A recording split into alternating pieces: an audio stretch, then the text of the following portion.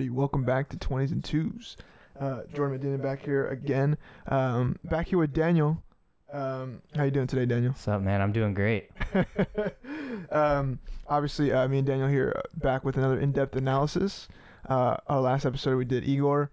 Did really well, actually. Surprisingly, I'm very happy about that. Is it really? I haven't seen any of the analytics. Yeah. What is it? You know, decent amount of people actually listen to it. I'm quite surprised. Yeah, I mean, in terms of podcasts that I've done so far, I think that one was definitely my favorite one.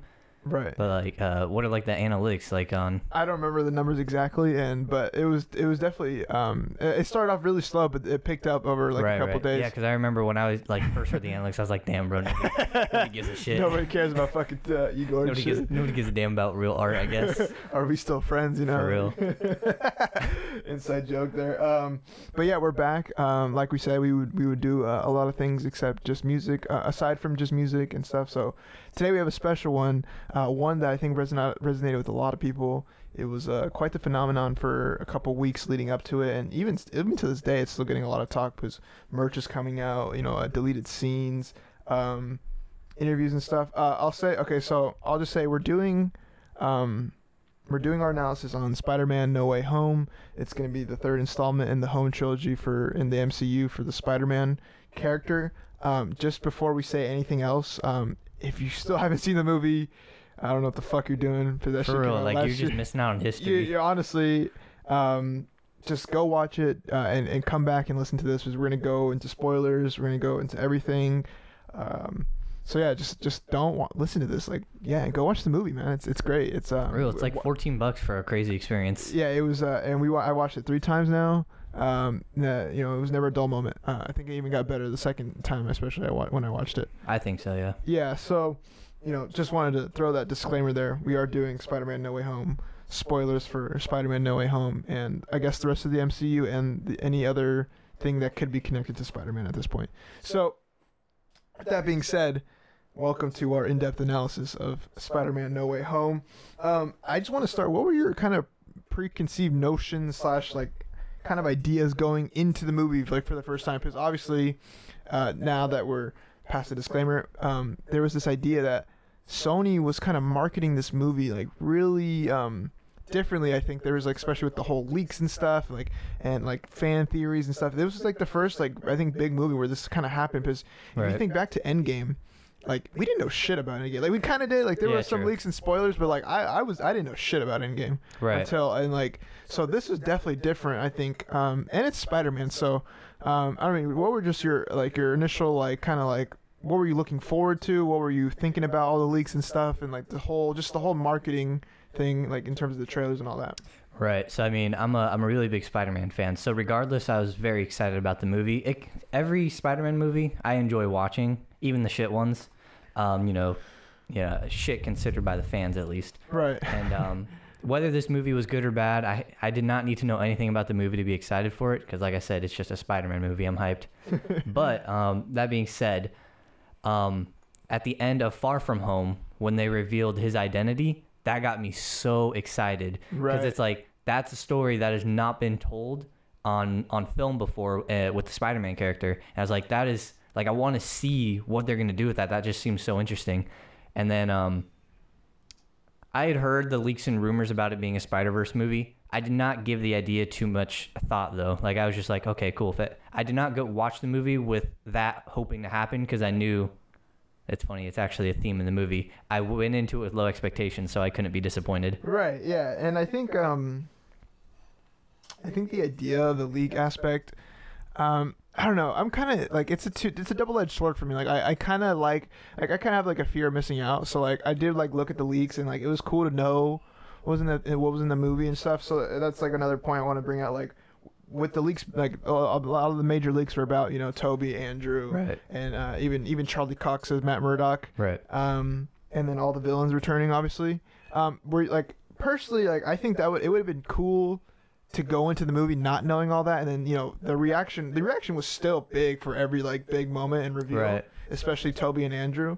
But I think it's like I always think like, what if we knew like Iron Man died at the end of Endgame? Like I think most people maybe people did already kind of know just based off like story and stuff, but like in the way he did it and like like or even if we knew Cap was gonna wield the hammer, like right. I don't know, that kind of I don't know, it was kind of annoying I guess, but at the same time like it was cool. I think it added to the hype, and the movie probably wouldn't have had as much hype around it if it weren't for the leaks. I agree. Do you mean annoying in the fact that like it would have been annoying to have known that going into the movie? Annoying is that like I kind of wish I didn't know. Okay, yeah. Like I wish the idea of Toby and Andrew being in the movie was not like even a thought in my mind. 100%, yeah. You know what I mean? Like if I would have saw that scene where Ned opens the portals and I would have saw Andrew took off the mask, like I would have freaked the fuck out. Like true. I might have started crying honestly, because that's a lot of the things that I don't know. It was just like I had a lot of emotion towards it, but it was more not like. But you were ready for it, so it's like. Yeah, I was kind of ready for it.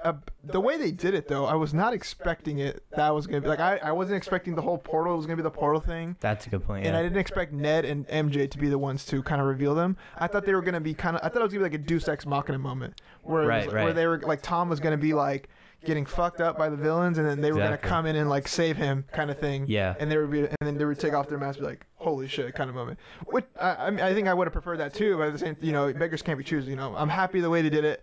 I'm very content with the way they did it. I was caught by that. The way they did it, I was definitely caught by surprise. Right. Yeah. In terms of leaks, it's interesting because I think it's a part of the marketing, and like there's a lot of wonder as to whether leaks are actual, leaks or if it's like, leaks in quotations by the producers and stuff. Yeah. And I think it's interesting. I don't know if it's true one way or the other, but it does feel a little disingenuous, I guess, to try and sell a movie that way. But I guess that's, that's marketing. So, I mean. Yeah, I feel like I think cinema in general is kind of starting to move into this. I think True. I think it was a big thing even in the past MCU movies, but it wasn't with leaks. It was more with the trailers. Like that people were feeling that like the trailers were starting to reveal way too much in the movies. Like, well, why watch the movie if I already know what's gonna happen, kind of thing. Which is, it's an idea, but at the same time, like, they got to reveal the big action scenes. Like, I know one of the things was like, Fast and Furious 9 revealed that like when one of their major characters came back, like everyone's like, oh, why didn't you just save that for the movie, instead of revealing it in a trailer. True. Which is understandable, I guess, but at the same time, like, I don't really care. Yeah, it's I guess maybe they know the audience they're making it for, because like I'd say at this point in Marvel, you're not just gonna not see a Marvel movie if you're an already standing Marvel fan. Right. It's like I guess you're not really seeing the movie for the plot, really. You're seeing it for the overarching impact. It's a spectacle.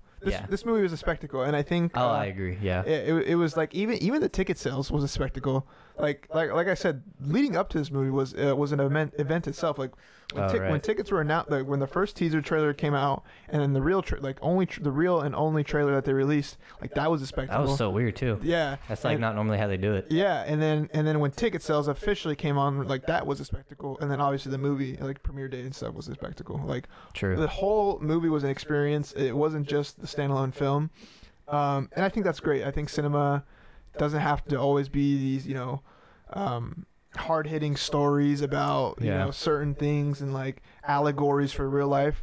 I definitely think Spider-Man definitely portrays a very relatable and hard-hitting story, but I don't think every movie needs to be like that. There's Spider-Man is a great combination of both, I think. Yeah, I agree. That's a good point.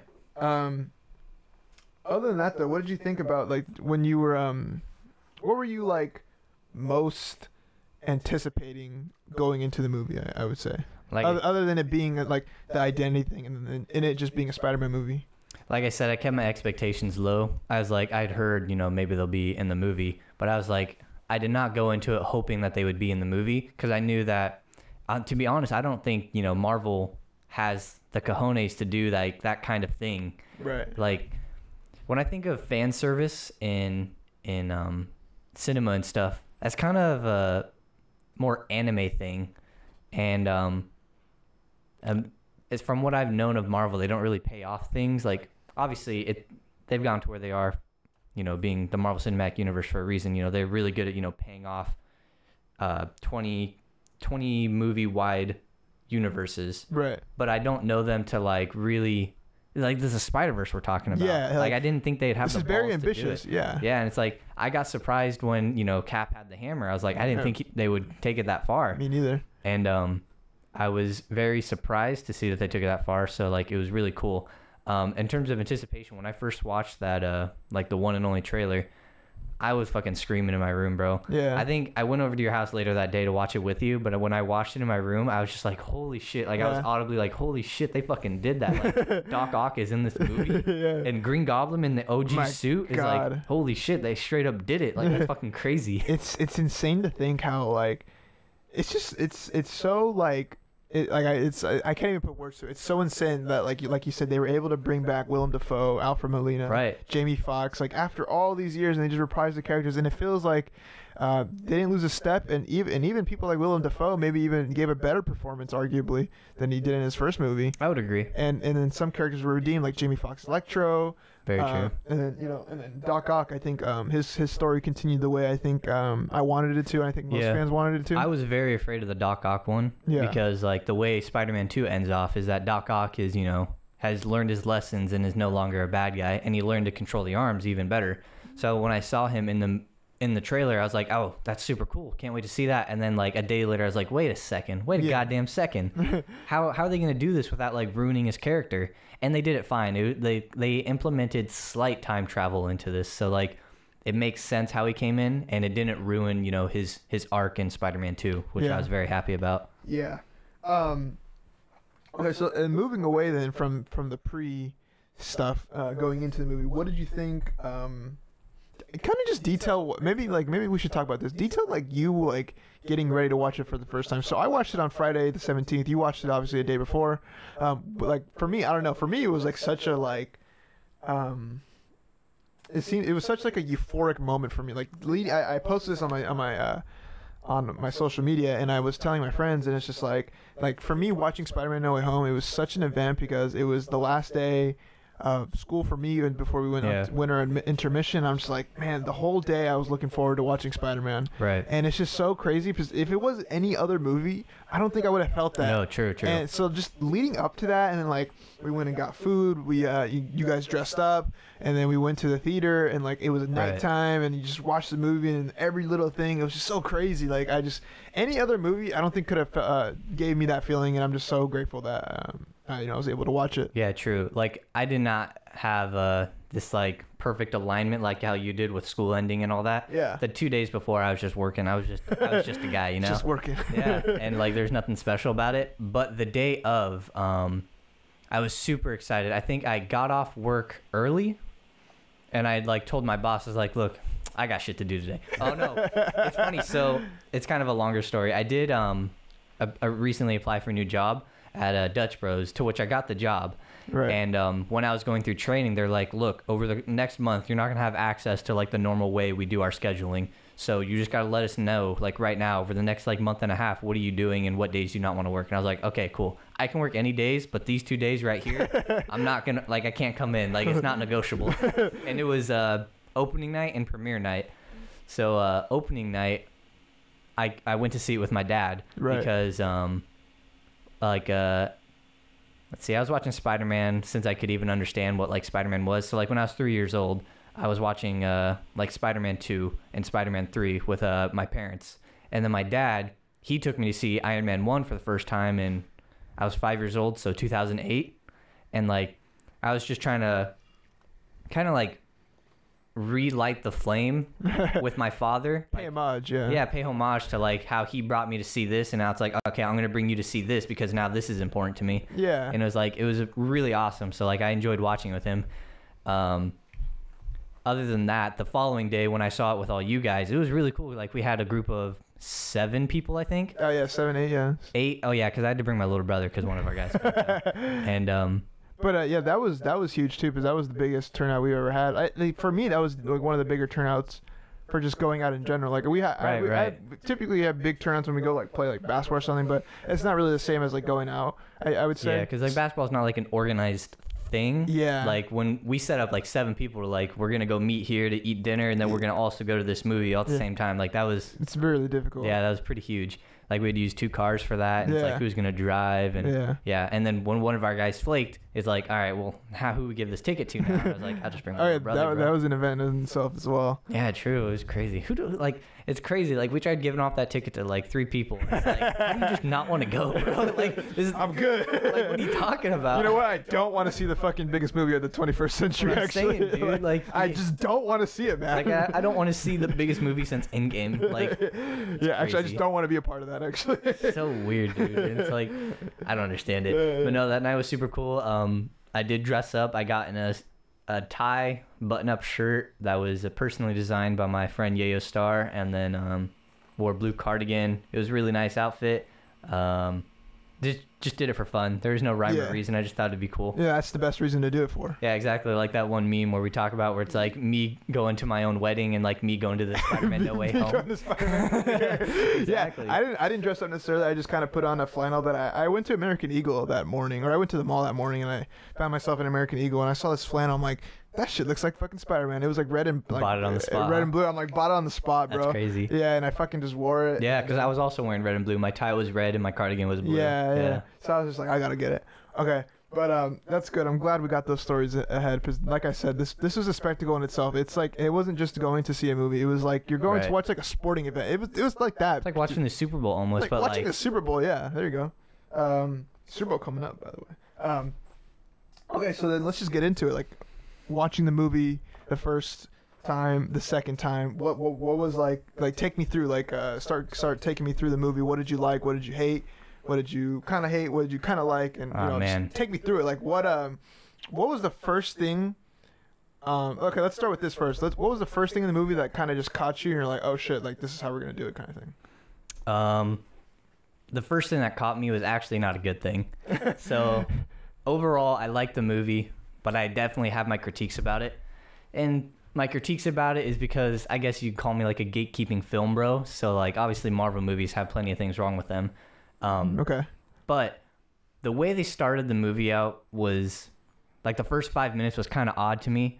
I really liked the first 2.5 minutes. That was really cool with the Marvel intro, how they had Mysterio revealing his intro like over with the logo in the foreground, like kind of just the normal intro. I thought that was really cool. I was like, oh, this is so much suspense. Like this is so cool. Like this is like the tone they're setting right here is like kind of dark, and I like it. Mm-hmm. And then it immediately shoots back to the second in Times Square when Mysterio reveals his identity, and he's got his hands on his head. He's like, "What the fuck?" And it's like, up until that moment, I was like, "This is so good. I'm so ready for this." And then immediately after, they have like this really weird change in the tempo with like putting on this goofy song to like show him swinging away from, all the people trying to attack him in New York. And it's like, that's not exactly what I would have done. Like there's so much suspense in this first 2.5 minutes, and you did nothing with it except, have like a goofy song playing. Yeah. And then like with him swinging away and like a very intense moment.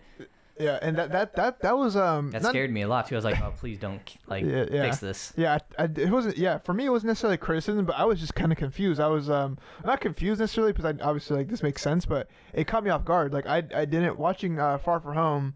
It didn't come to my mind until we watched the movie that this is how they're gonna do it. I just thought like I thought like time was gonna pass and then we were gonna enter the movie in a different point. So when they were like doing that, it makes sense though, because it was such a big cliffhanger. So it makes sense to kind of continue on it. And they didn't really spend too much time on it. Like we moved past it like pretty quickly. Right. But it's just it definitely caught me off guard.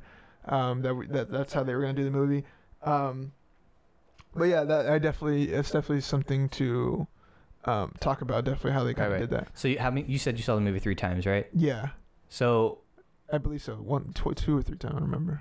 I've seen the movie 3 times, and the first time I saw it, I was not the biggest fan of the movie. I was like, okay, that was really cool. Like, it sets a really good precedent for not only Marvel, but like what I think Marvel can do with like their characters now. Because like I said, I didn't think they have the balls to do what they were gonna do. Right. So like it kind of reframed what I thought about Marvel as like a whole company. I was like, okay, cool. Like I think the future might be better. But I didn't think the movie was anything like crazy great or anything. The second time I saw the movie, I was like, okay, this is better. I like this a lot. And then the third time I saw, I was like, this is a really good movie. Like, it's actually like it was worth my time seeing it 3 times. unlike Carnage. Yeah, I think that's definitely a way to put it too. I think watching the movie, I think the first time, I think I probably enjoyed it the most. No, it was the first time I watched a movie, especially something like Spider-Man. I just I try to go in just to enjoy it. Like I just want to be there in the moment. I don't want to be thinking of how. Like I don't want to be nitpicking, trying to analyze like what Peter's thing and all that, like the arc and all that. Right. The second and third time, I kind of went into it like, okay, wait, let's look at the character arcs. Like, how are they going? How's the story developing? How's the plot developing? I think for me, I really like this movie. I'll just say that first. I have it in my top 5 MCU movies, and in the top 5 MCU movies I hold in high regards. The Guardians of the Galaxies, the Infinity Wars, the End Games even. Right. No, I have Thor Ragnarok in there, but you don't. So I have Spider-Man: Homecoming in my top 5, and you don't. It's like I love Ragnarok. I do. No, you know how I know? You know how I know I love Ragnarok? How? Because every time, our fucking math teacher, my boy, every time he showed it in his class, I was like, good day. I was like, good fucking day, bro. Like, I was. He showed that movie a lot too. He showed that movie a lot, bro. Like, I mean, like more than 5 times, and every single time he played it, I was not bored, and I watched it. It was fucking amazing, and I don't know, I love that movie. Anyways, I digress. I just want to point that out. But yeah, I do like this movie a lot. I actually like it more than Endgame. I think they're very similar in terms of what they wanted to do. Like, very true. Very crossover, ambitious movies that I think kind of suffer a little bit from their first acts, but then they really start to pick up, and then when they have their really high highs, like those highs are highs, but their lows are kind of low, and that's why I have other movies ahead of them. Right. And I'm more of a fan of the more grounded, singular story kind of movies, which is why I like something like the Ragnarok, the Guardians of the Galaxy kind of thing, because those movies are just kind of within their own realm, especially the Guardians of the Galaxy. Yeah, like true. It was like when Guardians of the Galaxy came out, it was the first like space Marvel movie. Yeah. I guess we can kind of think of Thor as, but it was more like a realm when we think about it. Yeah. So like Guardians of the Galaxy really showed the interstellar part of Marvel. Yeah. And like that was solely by itself. It was not connected to any of it in any way, and that was like a really cool, refreshing. Refreshing, exactly. That's the way to put it. And I think that's what Marvel's trying to do now with all these new characters. I think now that Marvel's so established, I saw a TikTok the other day. It's like Marvel's so established now; they have so much credibility in terms of their filmmaking now that like if they put out anything, and people will watch it and eat it up. Right. Which is great, and I love a lot. Like I said, there's not many Marvel projects that I just completely despise. Maybe like 1 or 2, maybe, and even that I can still find things that I really enjoy. But I think now I saw this TikTok where it's like Marvel's now like starting to become more ambitious in Phase 4. They're doing a lot of things they might have not been able to do. It's true. They're setting the bar high. 10 years ago, like I think Shang-Chi was a nice refresher in terms of an origin story. I really like Shang-Chi. And then obviously all the Disney Plus shows, like we're getting a lot of Disney Plus shows are killing it. We're getting a lot of we're getting a lot of story on characters that were kind of already in the Marvel universe, but we're getting more layers to them now. And then we're getting new characters now this year, and I think with all the prestige that Marvel has now, they're able to dive into these characters that maybe weren't necessarily as popular, like She-Hulk or Moon Knight or Miss Marvel maybe. So yeah, having that success has now allowed them to do all this stuff. But anyways, back to Spider-Man: No Way Home. So that first act. So why do you think that first act wasn't as good as you think it could have been? So it's partially my fault and partially the fault of like the filmmaker, I guess. My fault because I went into this movie with the expectation that we're really gonna get an understanding of how Peter Parker is gonna face his worst fear, his identity being known. And I was like, what an amazing like story to be told here, because we haven't seen it on film yet.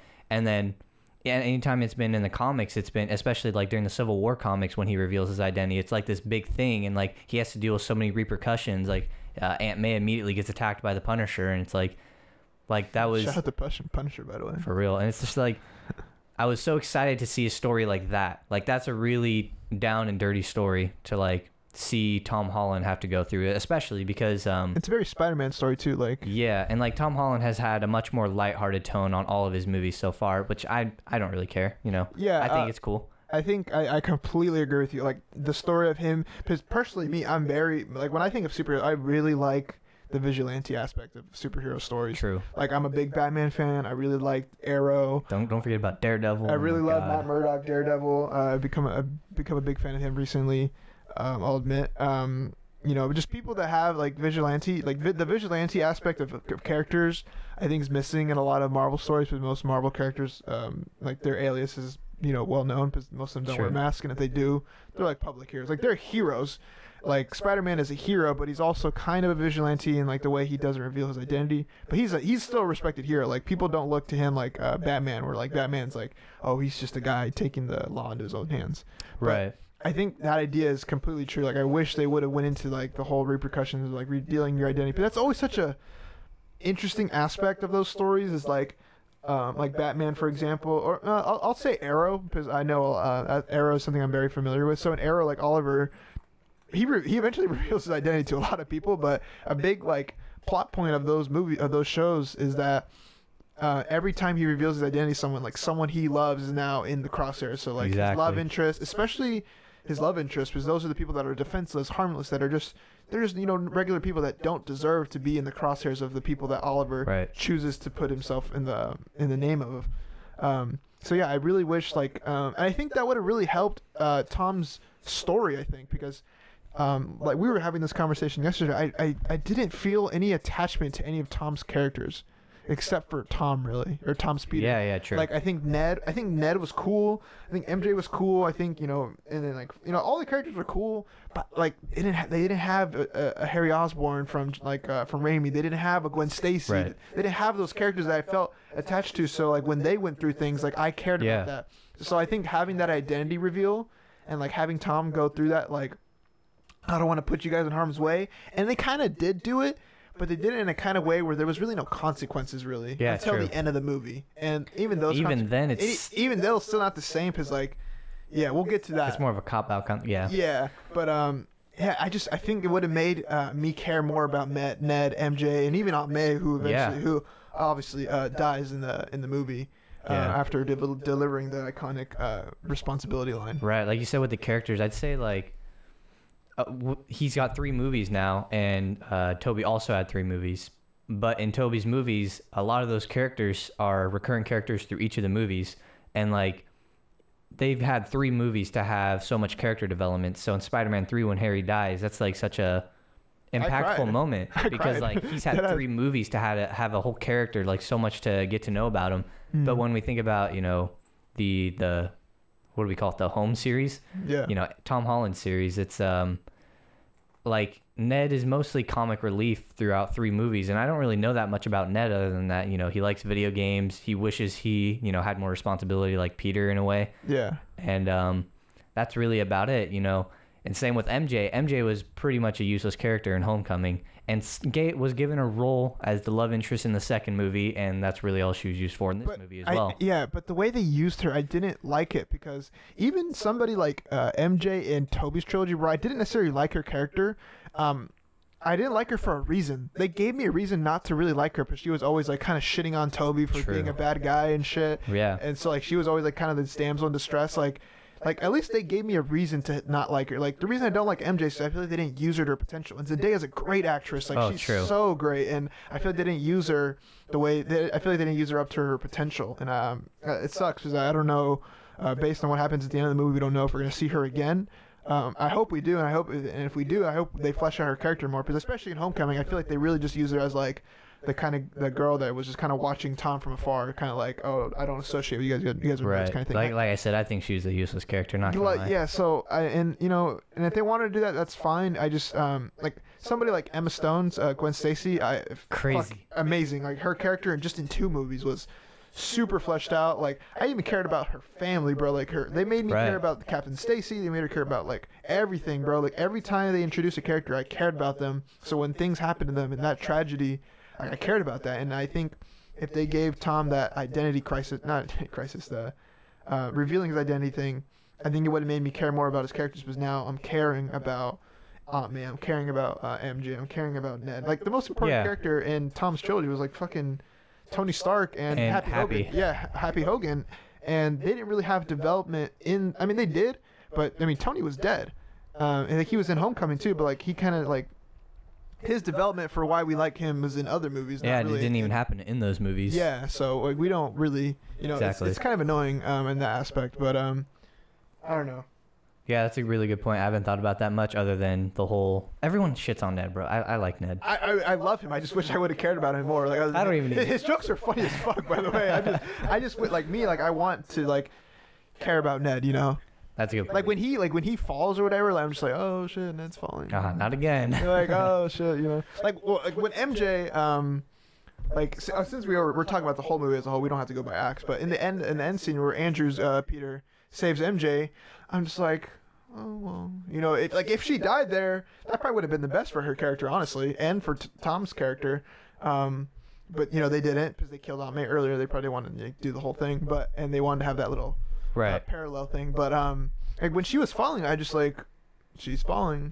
Somebody's either gonna save her or not. Like I didn't really care, you know. Like, the outcome didn't matter. Like when Gwen fell, I'm like, holy shit! Like Gwen's fucking falling. Like is Andrew gonna be able to fucking save her? You know. And like the thing is that like of course he's gonna save her, and then you know they suspend your expectations quite well now. Yeah. So it's just like I don't know.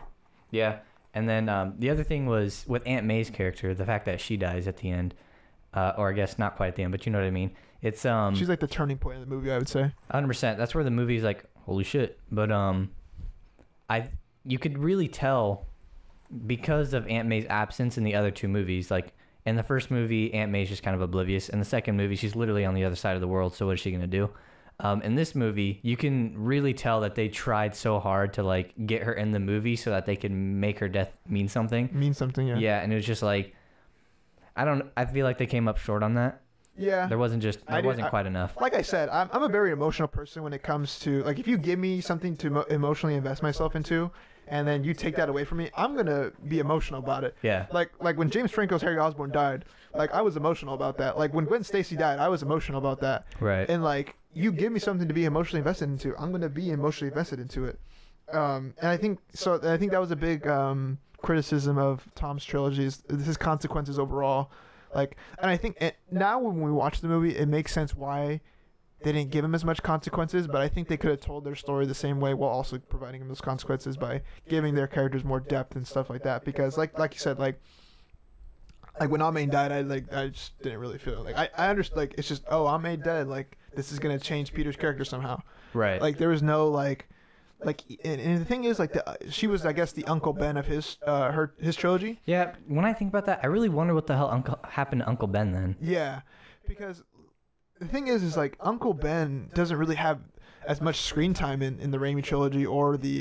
Not at all, but his death, like when I see him die, like when he's on the screen, like he takes over. Yeah. Like he is like it's his moment. Like when he talks, like you listen, kind of thing. Like it's like his portrayal of the character is so like domineering, and like he just like he takes over the scene. Like when he gives Peter the speech before Peter like walks off, and he's like, I'm not your father, in the Raimi trilogy. And then obviously the iconic scene with Andrew's thing is like, how dare you, like that, like it's just so crazy. Like, and then when he dies, it's like I cared about that because they made me care about it, you know, because there was so much build up to that. Like each little moment that Peter fucks up, you know, that's leading eventually to him wanting to like be rageful, and then it leads to the responsibility speech, and definitely. And then everything that happens after, you know. Yeah. And then even in the Raimi trilogy, they kept going back to Uncle Ben, and obviously with like in Spider-Man 2, he's like he's rageful because you know his uncle died, and then I think in Spider-Man 3, obviously we find out who killed his uncle, so they kept going back to it,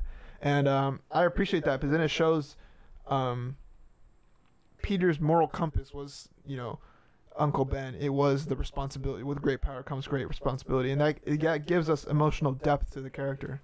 Right. Of Peter. And it's interesting. Like, are they still gonna find a way to use Aunt May in future future movies, like how they used Uncle Ben in future movies, even after his death? Right. So it's like, do we still get to see her pop up, you know, in flashbacks and stuff, and like maybe memories of her, and you know, 2 movies down the line, Peter's like, how do I solve this problem? And he thinks back to a moment with Aunt May. Like, I wonder if they try to pay off her character in any kind of way still in the future. That's a great point. I was just about to say that. Like, is there gonna be a moment in like Spider-Man 5 when he's fighting Kraven the Hunter and he wants to kill Kraven because he killed somebody, and is he gonna be like, no, with great power comes great, there must also come like is there gonna be that moment? And if there is, that's great, and that gives Aunt May's character much more depth. But if there's not, then I feel like they just kind of killed her off just to say they killed off a major character, and so they could have them say the words, Yeah, like I just because otherwise it just doesn't hit for me.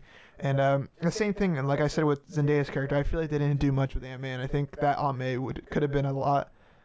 Could have done a lot more in in the trilogy. Yeah. I definitely have more to speak on that later, but I think we'll save it for closer to the end. Yeah. So let's just keep going now. Let's just keep hashing it out. What did you think about Doctor Strange in the movie? Did you think he was a good addition and he served his purpose and all that?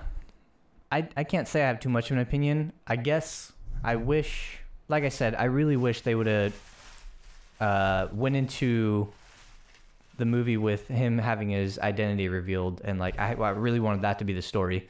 So by the end of the first act, when I find out that that's not going to be the story, I had to really quickly reframe what it is I'm going to expect from this movie. So his portrayal was really good. It's Doctor Strange we're talking about, Benedict Cumberbatch, great actor. I really like that he gave opposition to Peter in terms of how they should handle the villains. I thought that was really good. However, I really hate that, once again, because we have the Cinematic Marvel Universe, it's kind of a double-edged sword. When Peter has a problem, he just needs to find someone who's better than he is in New York to fix that problem. Yeah. Yeah, that's always such a big funny trope. It's like there's so many characters in New York. Like why Spider-Man's fighting all this shit. Like why doesn't he just hit up Matt Murdock down there in Hell's Kitchen? Yeah. Why doesn't he hit up why doesn't he hit up Doctor Strange? Why doesn't he hit up it was a big thing when at the end of Spider-Man No Way Home, he's like swinging over the Rockefeller Center with the Christmas tree and shit, which was the setting of Hawkeye, the Hawkeye finale, and everybody's like, Spider-Man's gonna show up, and then he doesn't, and then it goes back to the double-edged sword, like, why didn't Clint just ask Spider-Man to help him out, kind of thing. It's crazy, bro. Yeah. And it's like, I wonder if Clint knew anything about this multi-dimensional rift being opened up. Did they see that shit or no? That's what I'm saying, bro. And that's just gonna happen when you're doing these big cinematic universe things. You just kind of have to accept it, right? But I think it definitely could be I think it's definitely a valid criticism. I completely agree with you. I think Doctor Strange served his purpose. I think I definitely did like the little thing that you said, like the opposition, because that was the major plot point, I think, of this trilogy. Not this trilogy. This movie was how was Tom going to handle the villains, and because a big thing about Spider-Man and his character is that he doesn't kill. He always looks for the good in people. He's like an optimist like that, and that's why he's so relatable, because he's such a human, he's at the end of the day, he's just a kid who's trying to do good, and he doesn't want to, do this stuff. And I think that's what Aunt May was trying to tell him. Before that, Peter would have definitely wanted to kill, especially that's the thing. Yeah, I think prior to these movies, even in most of the part of this movie itself, I think the reason he doesn't kill is more because, like we said, he's a kid. He's probably afraid to kill more than anything else. It's like, I don't want to have, that kind of baggage on my character. But towards the end of this movie, you can kind of notice that his reason for not wanting to kill changes. Of course, I think they'll dive into that more in the later movies. But they just kind of dabbled on it by the end of this movie. It's like, okay, cool. His reason for not wanting to kill is like a better reason than it was previously.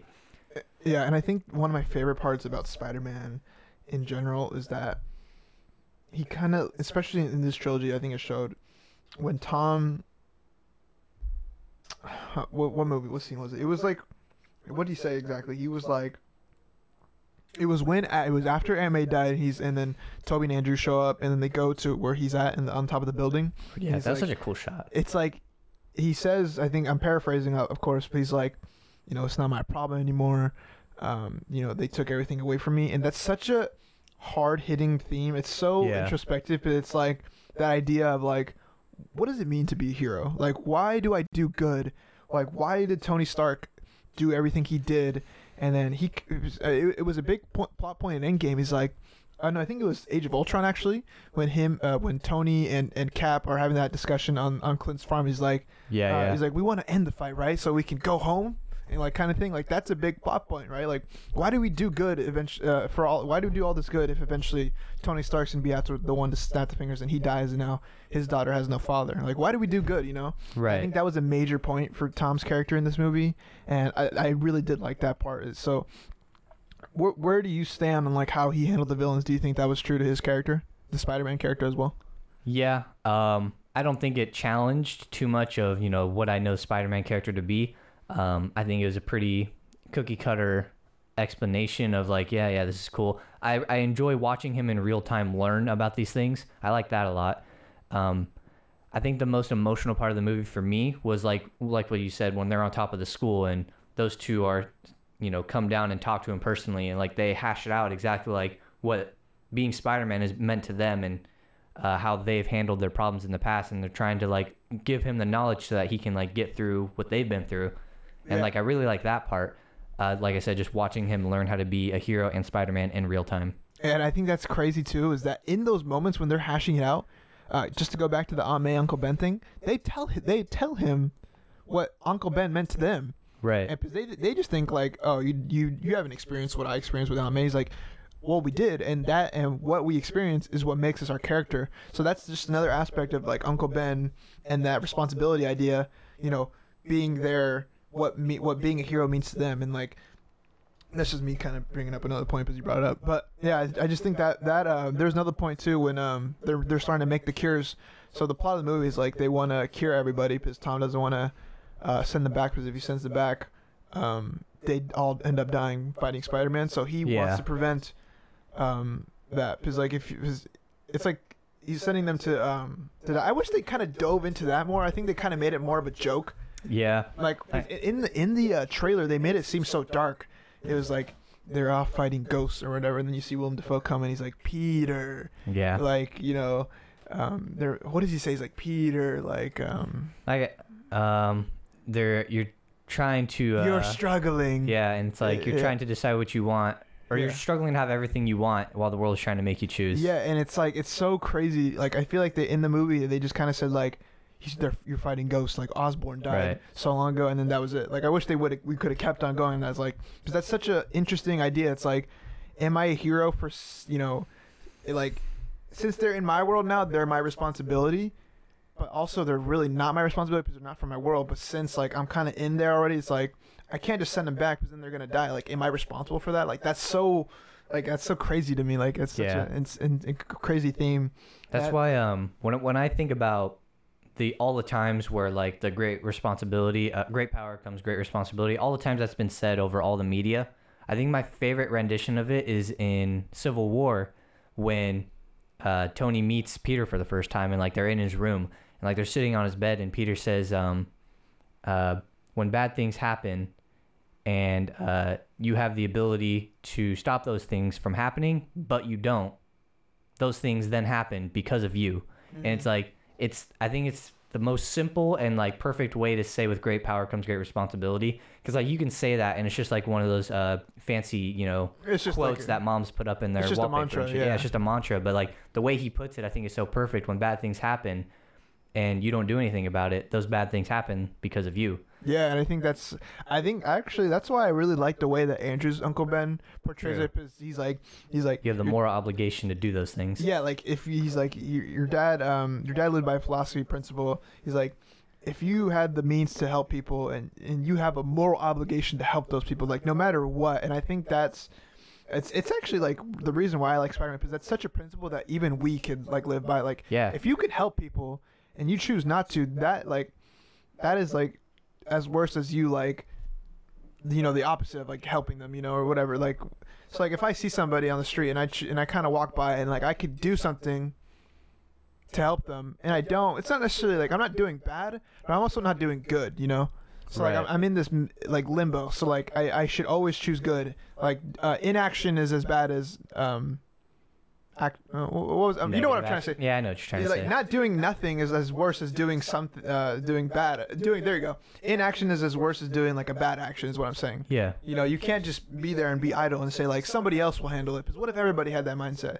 And that's why what it means to be a hero, I think what it means to Spider-Man is like, I'm gonna be that friendly neighborhood Spider-Man. I'm gonna help as many people as I can. Because it's the right thing to do. Yeah, true. Then like, I when I think about it on my own life, like just last night, someone asked me to cover for them at work, and I'm just like, I really don't want to cover for them, and it's like, I struggle with that mindset. Like, I have the ability to help this person. I could take this shit for them. I really just don't want to. And It's like, how do I fall into, like, it's a character building moment to like willingly do something you don't want to do because you can. Right, and I think that's why Spider-Man's so relatable, is because I think in this movie the big theme was that Peter Parker keeps losing while Spider-Man keeps thriving, because Spider-Man's the one that gets all the praise while Peter Parker I think it's a big theme, and I think in Tobey's trilogy we see it the best. Like, Tobey keeps losing all this shit, but Spider-Man keeps doing good because he kind of has to. Like, it's his responsibility to. And like, in Tobey's trilogy, the end of the first movie, I believe it's like, these powers are my gift, but they are also my curse. Yeah. And so when you're cursed with the means to help people, you can see it as a curse because you have to help them because it's your moral obligation to. But it's also a gift because not everybody has those gifts to be able to help people. Exactly. And I think that's the true meaning of not even just Spider-Man, but just life in general. Like, helping people even though you don't necessarily want to, and it's not necessarily in your best interest, but it's the right thing to do. Right. It's like the good thing to do. It's like being given purpose. It's like you search your whole life for like reason to live, and then when you have that reason to live, you then have to live the rest of your life with that reason in mind. Yeah. And like that can be restricting, but it's also very freeing in knowing that you're not wandering around life aimlessly wondering why you exist. Yeah. Yeah. Back to the movie in terms of just what we see. What did you think about Matt Murdock, Daredevil?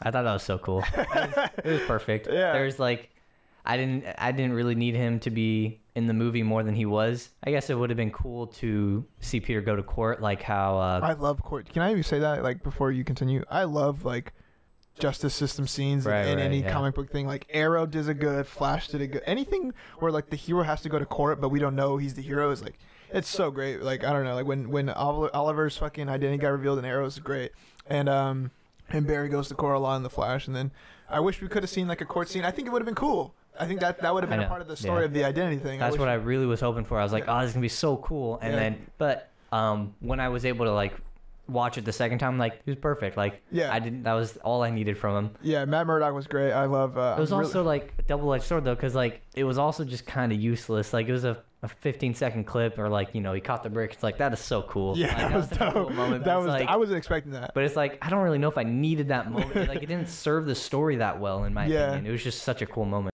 And that's my problem with the movie overall, is that there's so many like, oh, that was so cool. Like when Aunt May says the words, and it's like, well, like, we're 3 movies in, bro. And then like when they come through the portals, and it's like, well, I mean, they were really interesting characters for like maybe 20 minutes, and then the rest of it was just like, Spider Bro talk. Yeah. And then when what was the other thing? Like Charlie Cox, obviously, Doctor Strange. It's just like, these are all really cool things, but it's like, I don't know if this is like helping the story move forward more than it is just fan service. Yeah, and I think that's what this movie suffers from, and that's why. And like I said, like some movies like Spider-Man No Way Home, it's just gonna be fan service. That's just what the fans want, and I'm completely okay with that. But I think the great movies are the ones that can, serve the plot, serve the characters, and then like tell a hard-hitting story, and then also like serve the fans as well. Because obviously the fans are a big part of the movies in general. Yeah, because I think the end of Endgame did that well. Yeah. Like when Cap gets the hammer, it's not just him grabbing the hammer. It's him.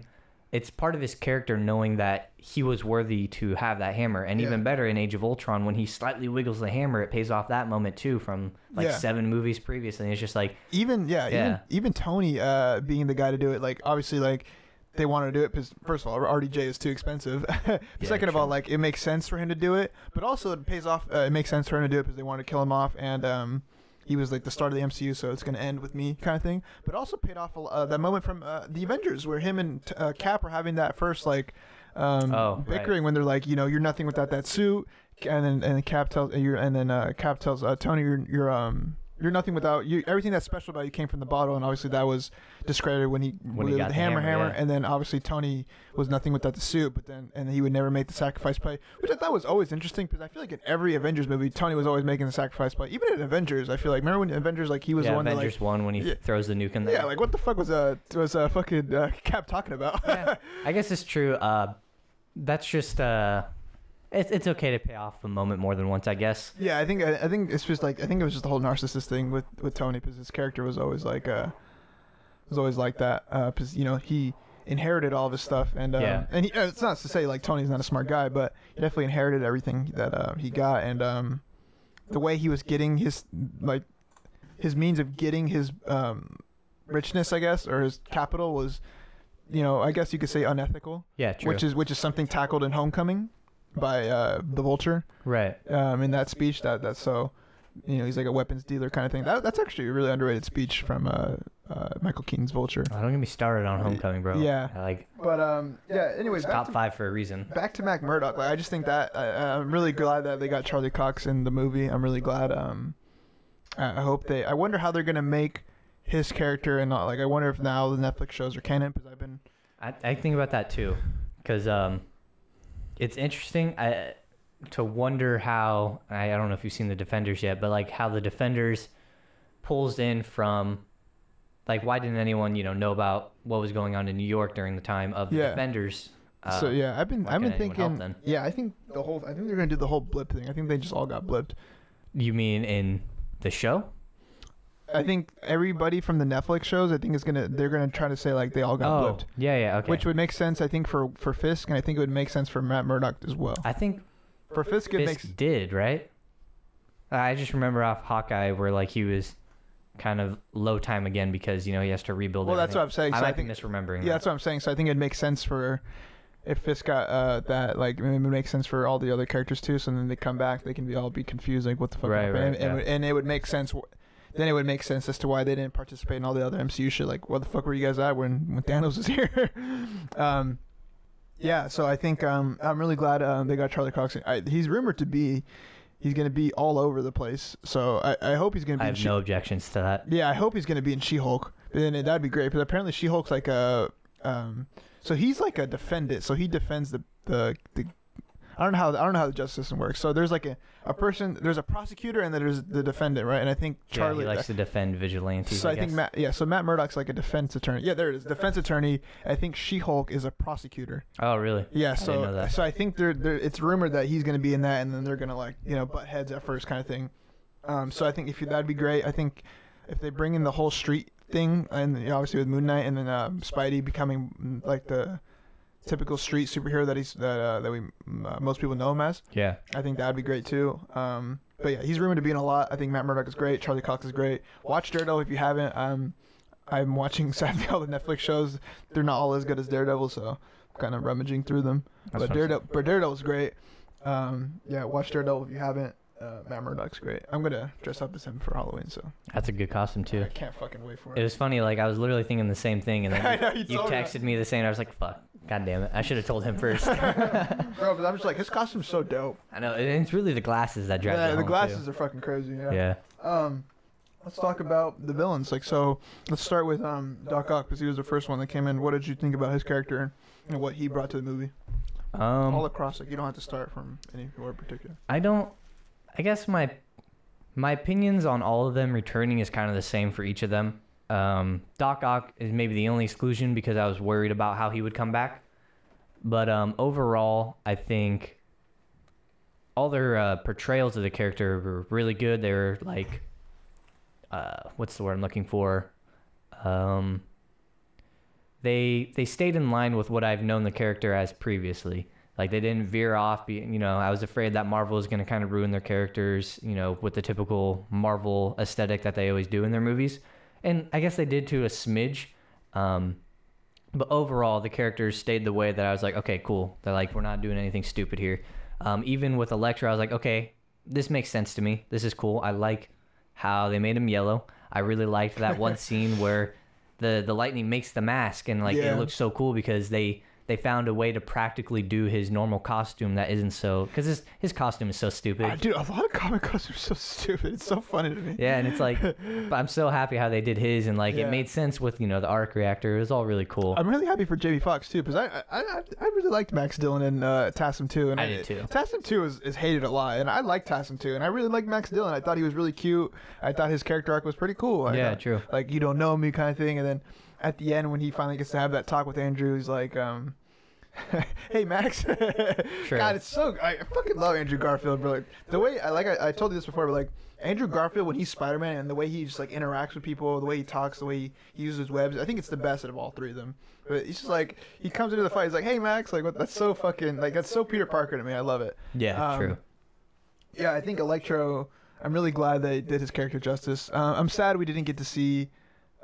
Thomas Hayden Church as Sandman and Risa Fons as the Lizard outside of their CGI forms. I guess they were having schedule; they couldn't come in and do their things. It was really annoying. Yeah.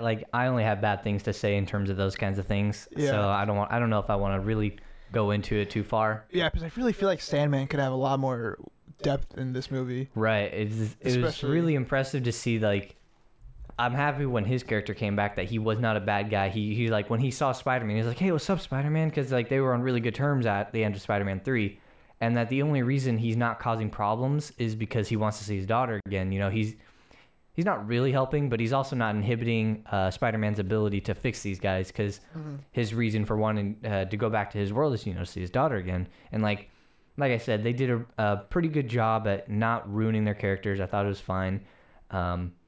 In terms of like the performances, I don't think any of them were really crazy. There's nothing to write home about other than Green Goblin. Green Goblin did great.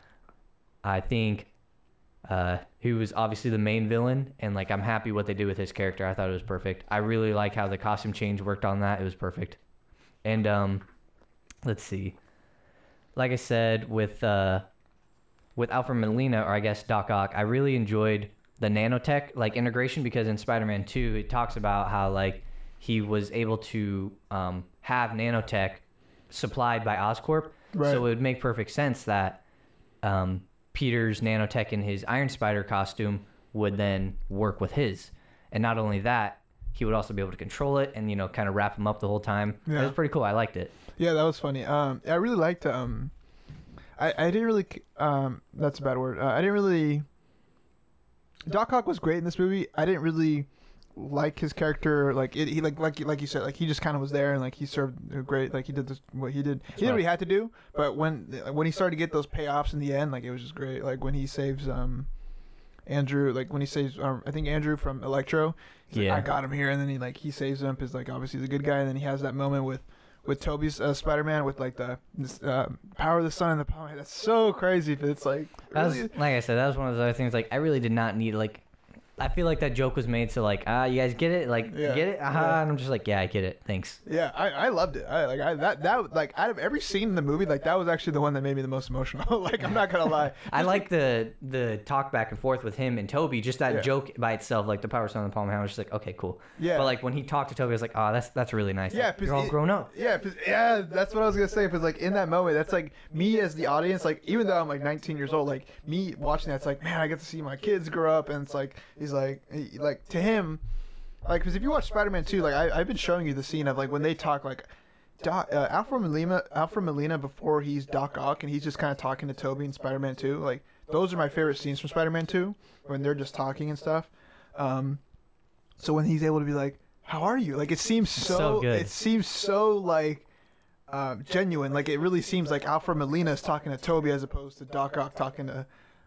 Peter, like it really seems like how are you? Like where have you been? Like exactly, and it's just like that made me emotional. I love that part too. That was really great. He's like trying to do better. But the worst one I think we can all agree on was probably Lizard. Like get this guy out of the movie, bro. He did nothing the whole time, which kind of sucks. I actually really liked Lizard in TASM 1. Yeah, he was great. He was awesome. Like I like even people make fun of his motivations all the time. Like I want to make everybody lizards, which is understandable, but.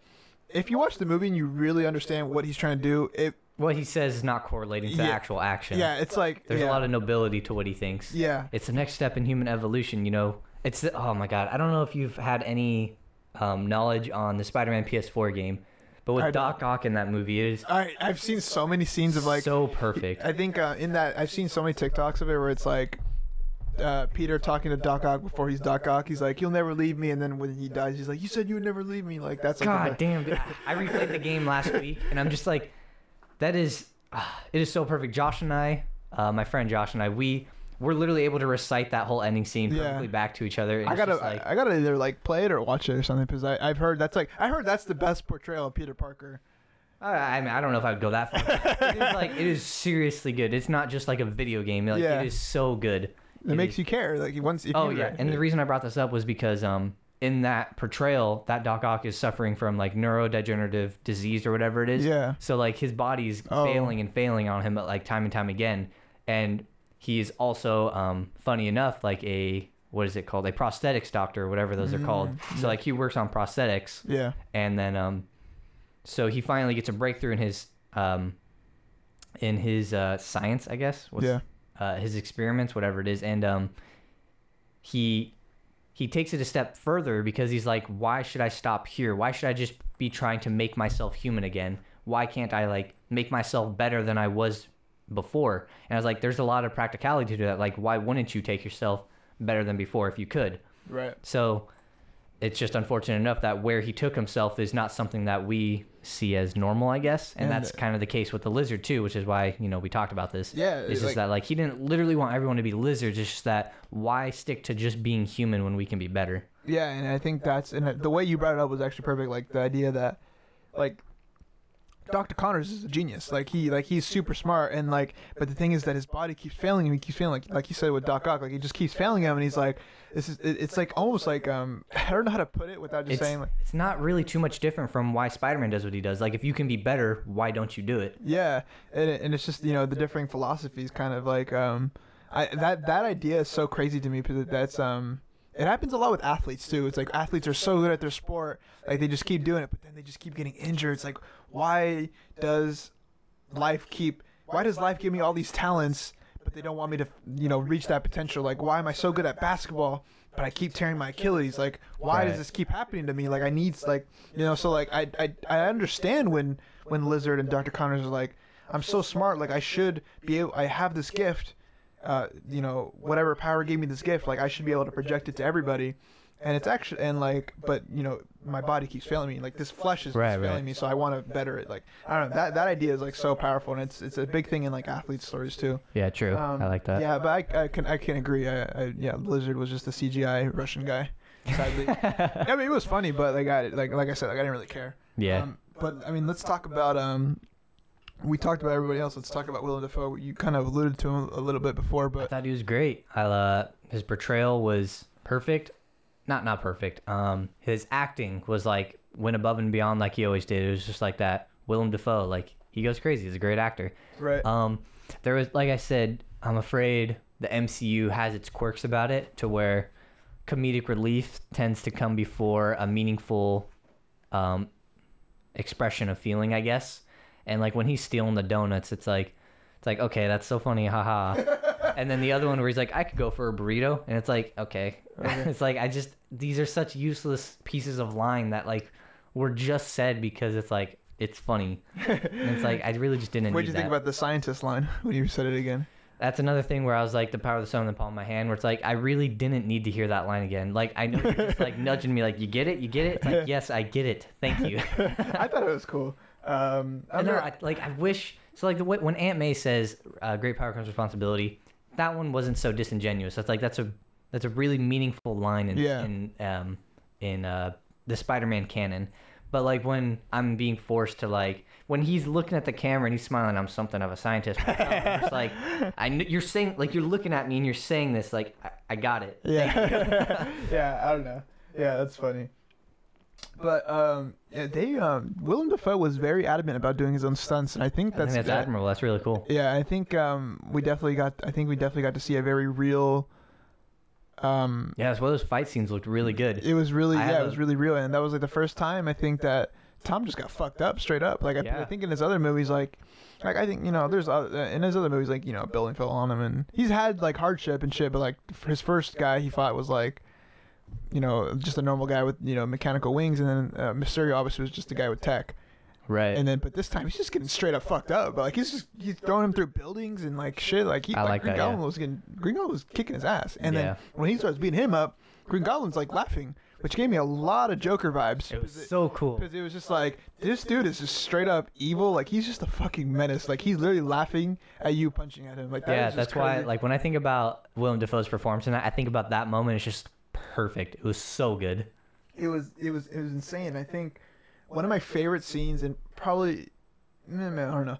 One of my favorites, I'll just say it's one of my favorites. One of my favorite scenes is at the end of the movie when Tom and Willem are fighting on that on the Captain America shield, I think. Yeah. So and they're fighting, and Tom, because then it's like you don't know, like, is Tom really gonna take that step, and become the bad guy? Right. Because that's always a big thematic point. I think in the Batman stories, like, you're just one bad day, or even Matt Murdock stories too, is like you're one bad day away from being me. Exactly. And you don't know if he's gonna take that step, because it really looks like for a while that he's going to, because he's just kind of kicking Willem's ass. Right. And then Toby just comes in there, and Toby without saying a single word, like, steals that scene. It's just like, no, like, you don't have to do that. And it parallels even like Toby, James Franco's Harry Osborn, saving Peter in the Spider-Man 3. But it was that scene is like one of the most emotionally impactful scenes, just because Toby just steps in there and stops Peter from becoming what him and Andrew, I guess Andrew has revealed that he stopped pulling his punches as well. Right. So, I mean, we should probably talk about that next. And, just their integration into movie as well. Yeah, so, obviously, we know, like, Toby killed someone. Remember? You mean Andrew? No, Toby. Didn't Toby push off, like, the guy? Not, there's a lot of debate between it. I love the way how Toby is talking to Tom Holland when they're on top of the school. And his words are like, I chased down the guy that killed my Uncle Ben. I wanted him dead. And I got what I wanted. And I love the way he says that, because he's not, like, pushing the blame onto himself. He's not saying, I killed this guy, but he's dead. And then he takes it a step further, but it didn't make me feel better. Yeah. And, like, in Spider-Man 3, sorry, when MJ confronts him and accidentally, like, says the wrong thing that kind of triggers Toby, he's like, I did not kill that guy. He fell off when I scared him. And it's like, oh, right. Right. It's like he did not force him to fall at all. He just walked up and he tripped over that little pipe in the ground, and he fell. Yeah, and he also didn't save him. And that's like, it goes back to the bill. Like, he could have saved him, but he chose not to. Right. And so, okay, so that makes it more sense. So, like, Toby just didn't want Tom to become what he is, because Tom wants to kill Willem Dafoe's Green Goblin because he took something from him, and he thinks that revenge would make him feel better. Right. But Toby and Andrew obviously told him that it doesn't make you feel better. It just, Right. And just that, it's just so powerful, because it's just no words. It's just, he just kind of saves them, and he just kind of, like, put it down, and, like, it's just so, and then, like, he gets stabbed. I just thought he was gonna die. I thought they were gonna kill Toby. Yeah. I got critiques, I guess. Overall, like, it's a good movie, but it's like, it was a very enjoyable movie, but overall, it's like, I got so many critiques. Like, every 15 minutes, I'm like, So, like I think I'm gonna probably do, like, a video essay on this, where, like, I don't pull my punches on what I think about this movie as a whole, and then I'm also not gonna pull my punches on, like, the really, like, perfect things that I think about it, because, like, when we were preparing for this, I wrote, like, a whole essay. I think it ended up being, like, 4 pages long, and I'm just like, at the end of it, I was like, damn, that was a really cathartic experience, like, getting to, like, put down in words what it is I feel they did here. Yeah. So, like, I don't know if I have the time to be here for 4 hours to really say that, but I think a video essay where I can... Oh, the biggest reason I can't do it here is because I can't show the audience what it is. Like, I can't show them clips of the movie. Like, let me break this part down for you. Like, I can't really do that here other than audibly. Yeah, and it's hard for us to, like, remember everything, too, because it's been a while since I last seen it. Right, but yeah, so with... on the flip side, with Andrew's character, it was a really, like, emotional, impactful moment, too, when he talks about how he's become bitter after the events in his movies, and, like, he's probably killed people, and, like, purposefully this time, because he just can't find it in himself to keep himself from, full sending into his punches. And the way he puts it, he's like, yeah, at some point I stopped pulling my punches. And it's a really big thing in the Spider-Man lore, is that, like, because he has super strength, he really could, just kill anyone with a single punch. And he does that to Kingpin in one of the comics. But it's known in the Spider-Man lore that every time he's fighting people, he has to, try really hard to not, put all of his strength into a single punch or any of his, attacks. Which is interesting, because that's always, like, a running joke. It's always like, man, if Peter Parker just decided to start, like, killing people, like, who's going to stop him? God, there's such a great comic on that, too. Yeah, because it's like... And that's the essence of Spider-Man. It's like, he has the power.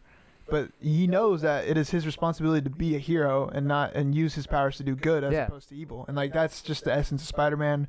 And I think Andrew's character in general really embodied like the broken Spider-Man, and Tobey was more of the sage kind of old guy, because they didn't really DH him. Like they could have, like, they pulled everybody from different moments, so I guess they pulled Tobey from like after the events of Spider-Man, then some more time. Yeah. So he definitely came off as the more sage old guy from the classic like hero's journey kind of thing, and then Andrew was the more kind of broken middle character, and I think that was just perfect for his character. Like I loved Andrew in every scene he was in. I do wonder, I'm probably gonna do a follow-up to my analysis on this, because I wonder how that spell that Doctor Strange cast decides at what point in their lives they decided to get pulled in from. Yeah, that's very interesting. Because it just hit in my head right now, like it's off dome, as you put it.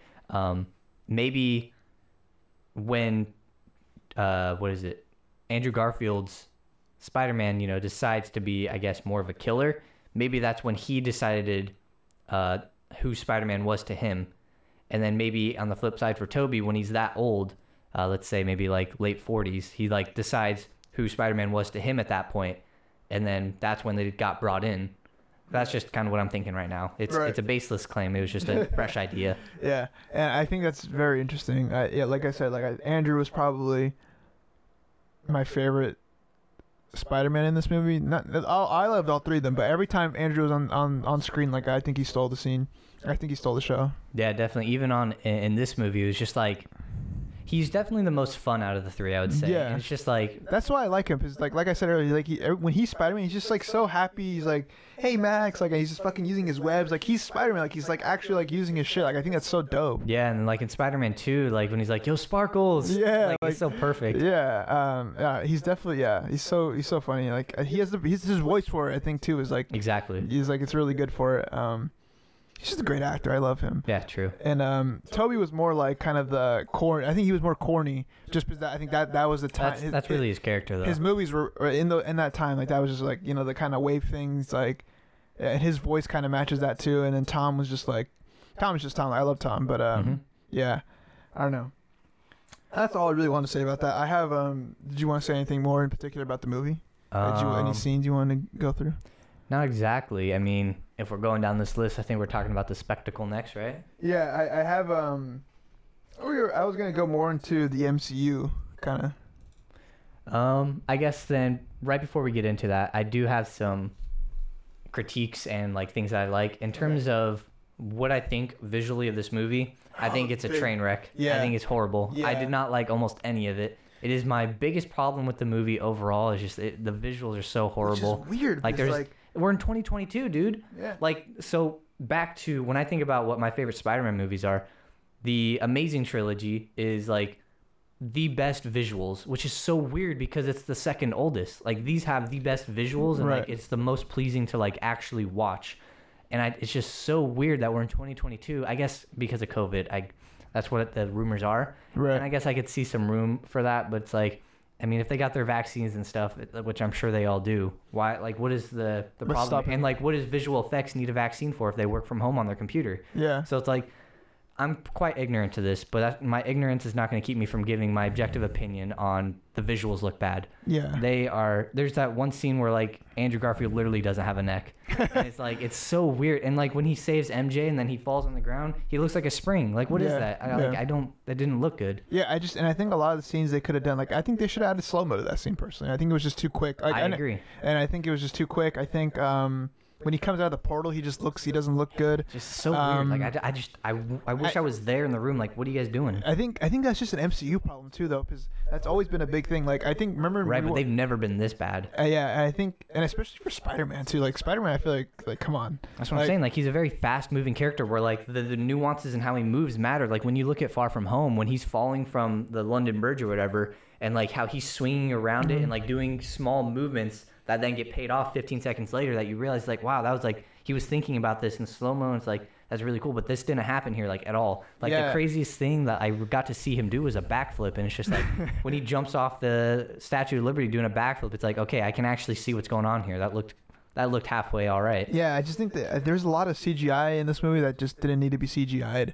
And I'm never gonna, I'm not gonna question, the actors that they didn't want to do scenes or specific stunts or whatever. Like that's fine. No, too. But like even like the cinematography, like there was no like cool, like there was a couple cool shots, but it wasn't like cool. It was more like cool. Like I see 3 Spider-Man, like that's dope. Like.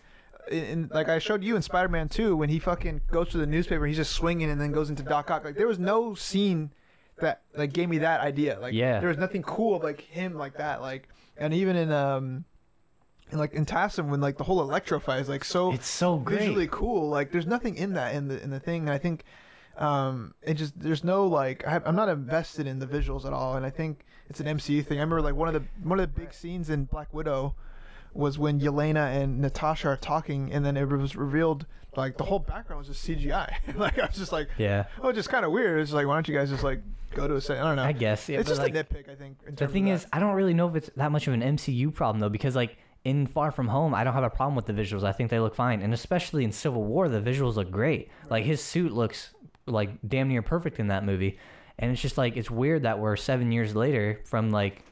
Is it really 7 years? It might be a little bit shorter than that from the debut of his character in the MCU. And it's like, how is he just getting worse and worse looking? Yeah. And it's so weird. Like, his final swing in this movie is my least favorite final swing in all the movies. It is terrible. It's just like, the cinematography is, for one, the worst thing in the world. There's no composition to these shots at all. And then not only that, the visuals are also just already not great on top of that. So it's just... I think they made... I can understand the shots, but I think they definitely kind of...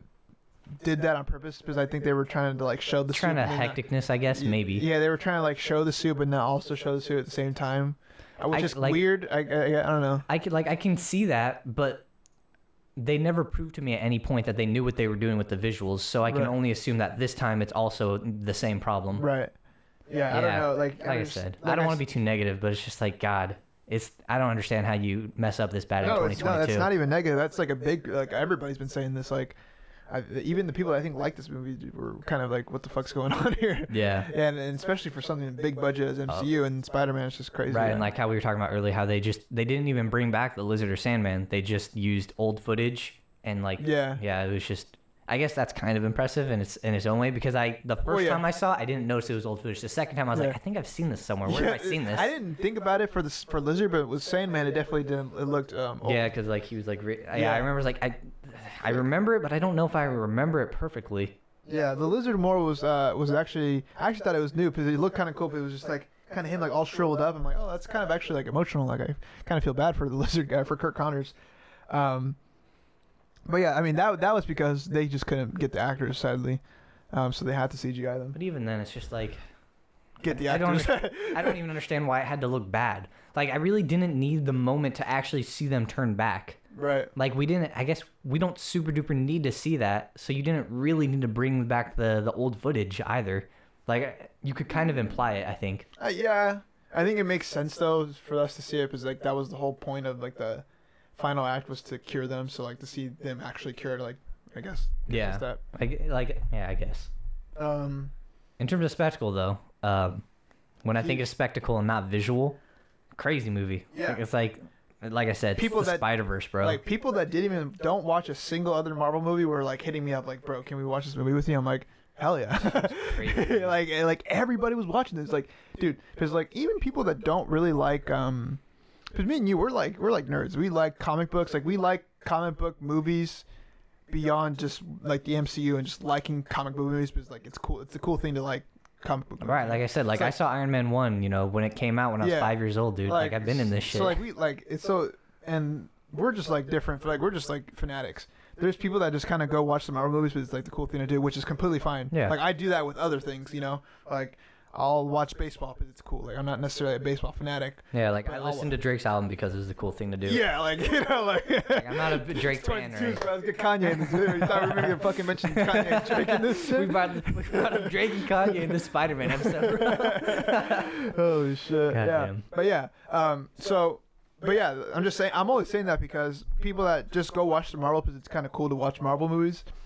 They love the movie and it's like, it's perfect. Yeah, they went to watch it, but then there's also the people that just don't watch any Marvel. I got my mom to see this movie with me, dude. Like it's just crazy. She doesn't do that shit. She hates superhero movies, and like I was like, please come see this movie with me. And she's like, okay. And she liked it when she, finished watching. Of course, she didn't get every joke or anything, but like that's fine. Like she got to enjoy the movie. And I'm glad there's a character like Spider-Man that can do that. And I'm glad that they take advantage of that, because I wish more people would get immersed in the culture of superheroes, because I think it's such a underrated genre, and I think now it's starting to get a lot more respect because of the MCU. Yeah. And it's weird that we use the word underrated too, because like it's not underrated in terms of numbers. It's not underrated, but not at all. But in terms of reason to watch it, and I guess respect too. And even respect, like even like big directors now, like the film bro directors, and just in film bros, like in general, like there's always like criticism about MCU, and I have my own criticism of the MCU too, but I still love the movies. But there's people that just don't like them because like they follow the scheme or whatever, and we'll talk about that a little bit later. Is annoying, but to its credit. But like I feel like even those people went to go watch this movie and they enjoyed the spectacle because it was such a big thing. Like I said, even just getting tickets was a spectacle. Yeah, you know what I mean? That was a crazy night. It's just it's insane. Like yeah, and I think it just shows how the popularity of Spider-Man and like him being such an iconic character, which is crazy to me because like I don't know. It's just crazy to me that like Spider-Man's that guy. Because like not like Batman and Superman are also two of the most iconic comic book characters ever too. But like if like the Batman's is dropping a movie this year that's called The Batman, and I don't think the same people that watch Spider-Man are gonna go watch The Batman. Yeah, that's interesting. I haven't really thought about that. That's a good point. You know what I mean? So, yeah. So just the fact that Peter Parker and / Spider-Man has this power to bring everybody together. In a very trying time in the world too. It's it's crazy.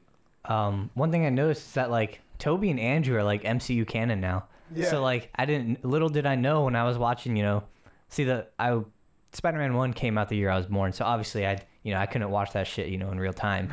But when I watched Spider-Man 1 for the first time, I'm just like, Jesus Christ, little did I know I was watching the start of the MCU here. Like it's crazy. Yeah, it's just it's cool, man, because you get to see the fans of the Raimis come together, and then fans of Andrew come together, and then MCU fans. I'm so happy that people are starting to fuck with Andrew Garfield now. Dude, there's so much hate on his character. For no reason. I mean, there's a reason. There's somewhat reason, but it's like I honestly, when I watched the movies, I loved it. There was no moment. Too. There was no moment in the movie where I was just like, this shit deserves a 50% It is my rating. TASM 2 is my most rewatched Spider-Man movie of all time. Like I've not watched any of them as many as I've watched that one, and it's because of like how good it looks. Yeah. It looks really fucking good, and that was done in like 2012. I could be wrong on that. And it's like here we are 10 years later, and it just looks so bad, and that's why I find it so weird because his movies look so good. Yeah, but I definitely agree with you. I'm glad that each character is starting to get their flowers, because there's even people that didn't even like the Raimi trilogy. And didn't like Toby's character because maybe he was just too corny. The movies back then didn't necessarily a little trite, I guess. Yeah, it didn't age as well, I guess you could say. But I'm glad people are starting to respect his character because like it's just, and I'm glad they were able to stay true to their characters as well. Yeah, across, like they didn't across have to, 20 years. Yeah, they didn't have to force anyone to get them to like them. Yeah, they just showed them for what they were and like what people have been missing the whole time. Yeah, it's just it was just great. They gave me everything I wanted in the movie. And I think at the end of the day, that's all I could ask for in a movie like this. Like, they gave me fan service. I begged them to give me Toby and Andrew. They gave me Toby and Andrew. Like, what am I criticizing? Right. What am I really criticizing? Beggars can't be choosers at this point. So true, like, I agree. So like, you gave me what I wanted. I'm just gonna take it and I'm gonna run with it. So would you say you found the movie fulfilling then? Yes, I would say so. I think it definitely gave me everything I needed. There was definitely, I think there was different ways they could have told the story. There was different ways they could have introduced Toby and Andrew. There was different ways they could have done the villains, but the way they gave it to me was good enough, and I'm completely okay with that. That's cool. I'm also very happy with the way they ended it, because now I think we can move past hopefully the MCU scheme of Spider-Man, and we can go back to, not even go back, because I also don't like rehashing. Like, I don't need the same Spider-Man story every time. Oh, yeah. So, like, in this so Tom's already confirmed for another trilogy. So, and the way Spider-Man No Way Home ended, it was very heartfelt. Obviously, Tom's Peter chooses not to tell MJ and Ned, like, I'm Peter, like, because obviously by the end of the movie. I think the way they visually represented that was really good. Yeah. Like, obviously by the end of the movie, Doctor Strange's spell makes everybody forget who Peter Parker is, so Peter Parker's nobody. And he promises MJ, he promises Ned that he'll find them, and then he gets the opportunity, he chooses not to, which is also like the great power comes with great responsibility thing coming back. Right. He kind of notices that like MJ has the bandage and all that stuff. And he's like, maybe you are better off without me. Yeah. So it's like Peter Parker loses, Spider-Man gains, which is the essence of Peter Parker's of Spider-Man's like story. And so the way that ended was the perfect ending for me. And I'm really excited, and it makes me really excited for what they're going to do with the character next in this trilogy and future MCU projects. Because I think there's a lot. Spider-Man has so much story to tell, so many more characters. Like, even like I would love to see, like a Harry Osborn and a Gwen Stacy.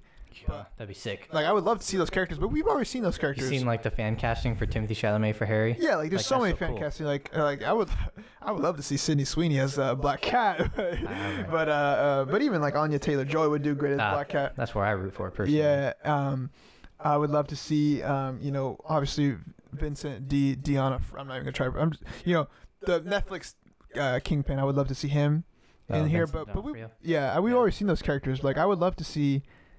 But at the same time, like there's so much in Spider-Man. Like Spider-Man has such a decorated rogues gallery. Like we could see, like we haven't even seen Kraven, who's also insane. Like a very haven't even touched Venom yet. Yeah, haven't even touched Venom necessarily. And like they still have plenty set up from what the Vulture was doing. Yeah, and then also Scorpion. Exactly. Yeah, Mike Gargan was in there. Yeah, like there's so much story to tell with Tom. Morbius too. Morbius and like crazy. There's so much to tell, and I'm really glad the movie capped it off the way that it did. So Unfortunately, there's no Carnage though, because they killed him. Hey, multiverse, man, you can do anything nowadays. I guess I hope so. So you because like when I saw that Carnage movie was coming out, I'm just like, we really doing this, guys? Like we can't save this for Spider-Man. Like Carnage is such a staple fucking like character, and they're just gonna give him a hour 30-minute movie. Now I think about it, dude. Fuck. What did they use? What if the Kraven that we get in the trilogy is like fucking the Aaron Taylor Johnson one? I hope they don't do that. What do you mean? So they're coming out with the Kraven movie, like just Kraven, like a Kraven the Hunter movie. I heard about that. I didn't know they were actually. So the doing guy it. that played Quicksilver in the MCU is playing Kraven. So I wonder if like they introduce Kraven, are they going to use him? That's a good question. Because Kraven's Last Hunt is an insane story. Yeah. So like, are they going to try to develop Kraven in that movie and then bring him over and then I don't know. Anyways, that's that. I don't know. It was fulfilling to me. What about you? I hate to be the negative Nancy here. It was not fulfilling, but that does not remove my ability to like love this movie. Like it was such a great movie, but when I watch it, it's just like it felt kind of cheap to me. Like in retrospect, I'm like, this is really cool, but Doctor Strange got us to this point. Like we had to like really bend time and everything for Peter to like have a really down to earth potential storyline. And it's like, this is so cool, but like this is what we had to do to get to this point, and what we had to do to get to, it wasn't like an ends justify the means kind of thing for me. Which is why I always will rank the movies like Guardians, like Winter Soldier, like Ragnarok over even Infinity War over something like No Way Home and Endgame. Right. Because those stories are grounded, they're in their own, like they're just by themselves. They're not mini Avengers movies. You know what I mean? And not even that, because I still like Infinity War, but Infinity War was Infinity War was Avengers movie. What do you mean? That's what I'm saying. I group Infinity War with like Guardians and stuff. Like even though that's like a mini Avengers movie. No, that is an Avengers movie. Oh, well, sorry. In terms of mini Avengers movie, I mean like these crossover stuff. Oh, okay. Yeah, so sorry. Even though like that's like an Avengers movie with a lot of crossovers, which is like what Spider-Man No Way Home is. Yeah. Like, that's a great fucking movie, dude. Infinity War, it tells its own story. Age of Ultron is great too. It tells Thanos' story, and I like that because it wasn't just like we have this movie to set something else up. Like it was. Yeah. And I think that's something that is missing from No Way Home is that like. All it did was set things up. It felt like it was just a crossover movie with a lot of just setup and stuff, and it just like it told its own story, but like it has so much more outlets. And I think like Guardians 1 is just its own story. It starts with this. It starts with Peter and it ends with Peter doing this, and that's it. Like and that's all I needed. Peter Quill. So that's Peter Quill. Confusing. Yeah. There's a lot of like Peters. There's a lot of like, I don't know. Anyways. But yeah, and then the other thing was, as someone who was not begging for the Spider-Verse crossover, I feel perfectly justified in critiquing it. It also felt a little off. I love that they did it. It was super cool. I'm like, holy shit, that was super cool. Right. But I have a weird problem with like the amount of jokes, I guess. Like I said, like these are such great characters. That's more of an MCU critique too. That's what I was gonna bring up. It's like it's not so much my critique of how they of their performance. It's my critique of how the MCU decides to, what they decide to have them say. And like it's these two previously untainted characters are slightly suffering from the MCU effect. The MCU scheme, yeah. Yeah. Before we go on to the MCU scheme, I was gonna say, yeah, but I was surprised that they went with the Spider-Verse thing too, because that wasn't always the plan. They were gonna go with the Kraven movie or something. Actually, within this third movie. Yeah, especially because we've already had the animated Spider-Verse. Yeah. It's like, do you want to kind of tell the same story twice?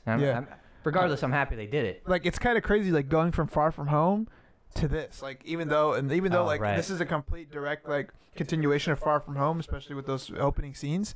Like I'm surprised. Like we went from fighting Mysterio to we got Toby Andrew, Daredevil. Yeah. Like we got all these characters in this one. Like it's just like the jump from that was kind of substantial. Yeah.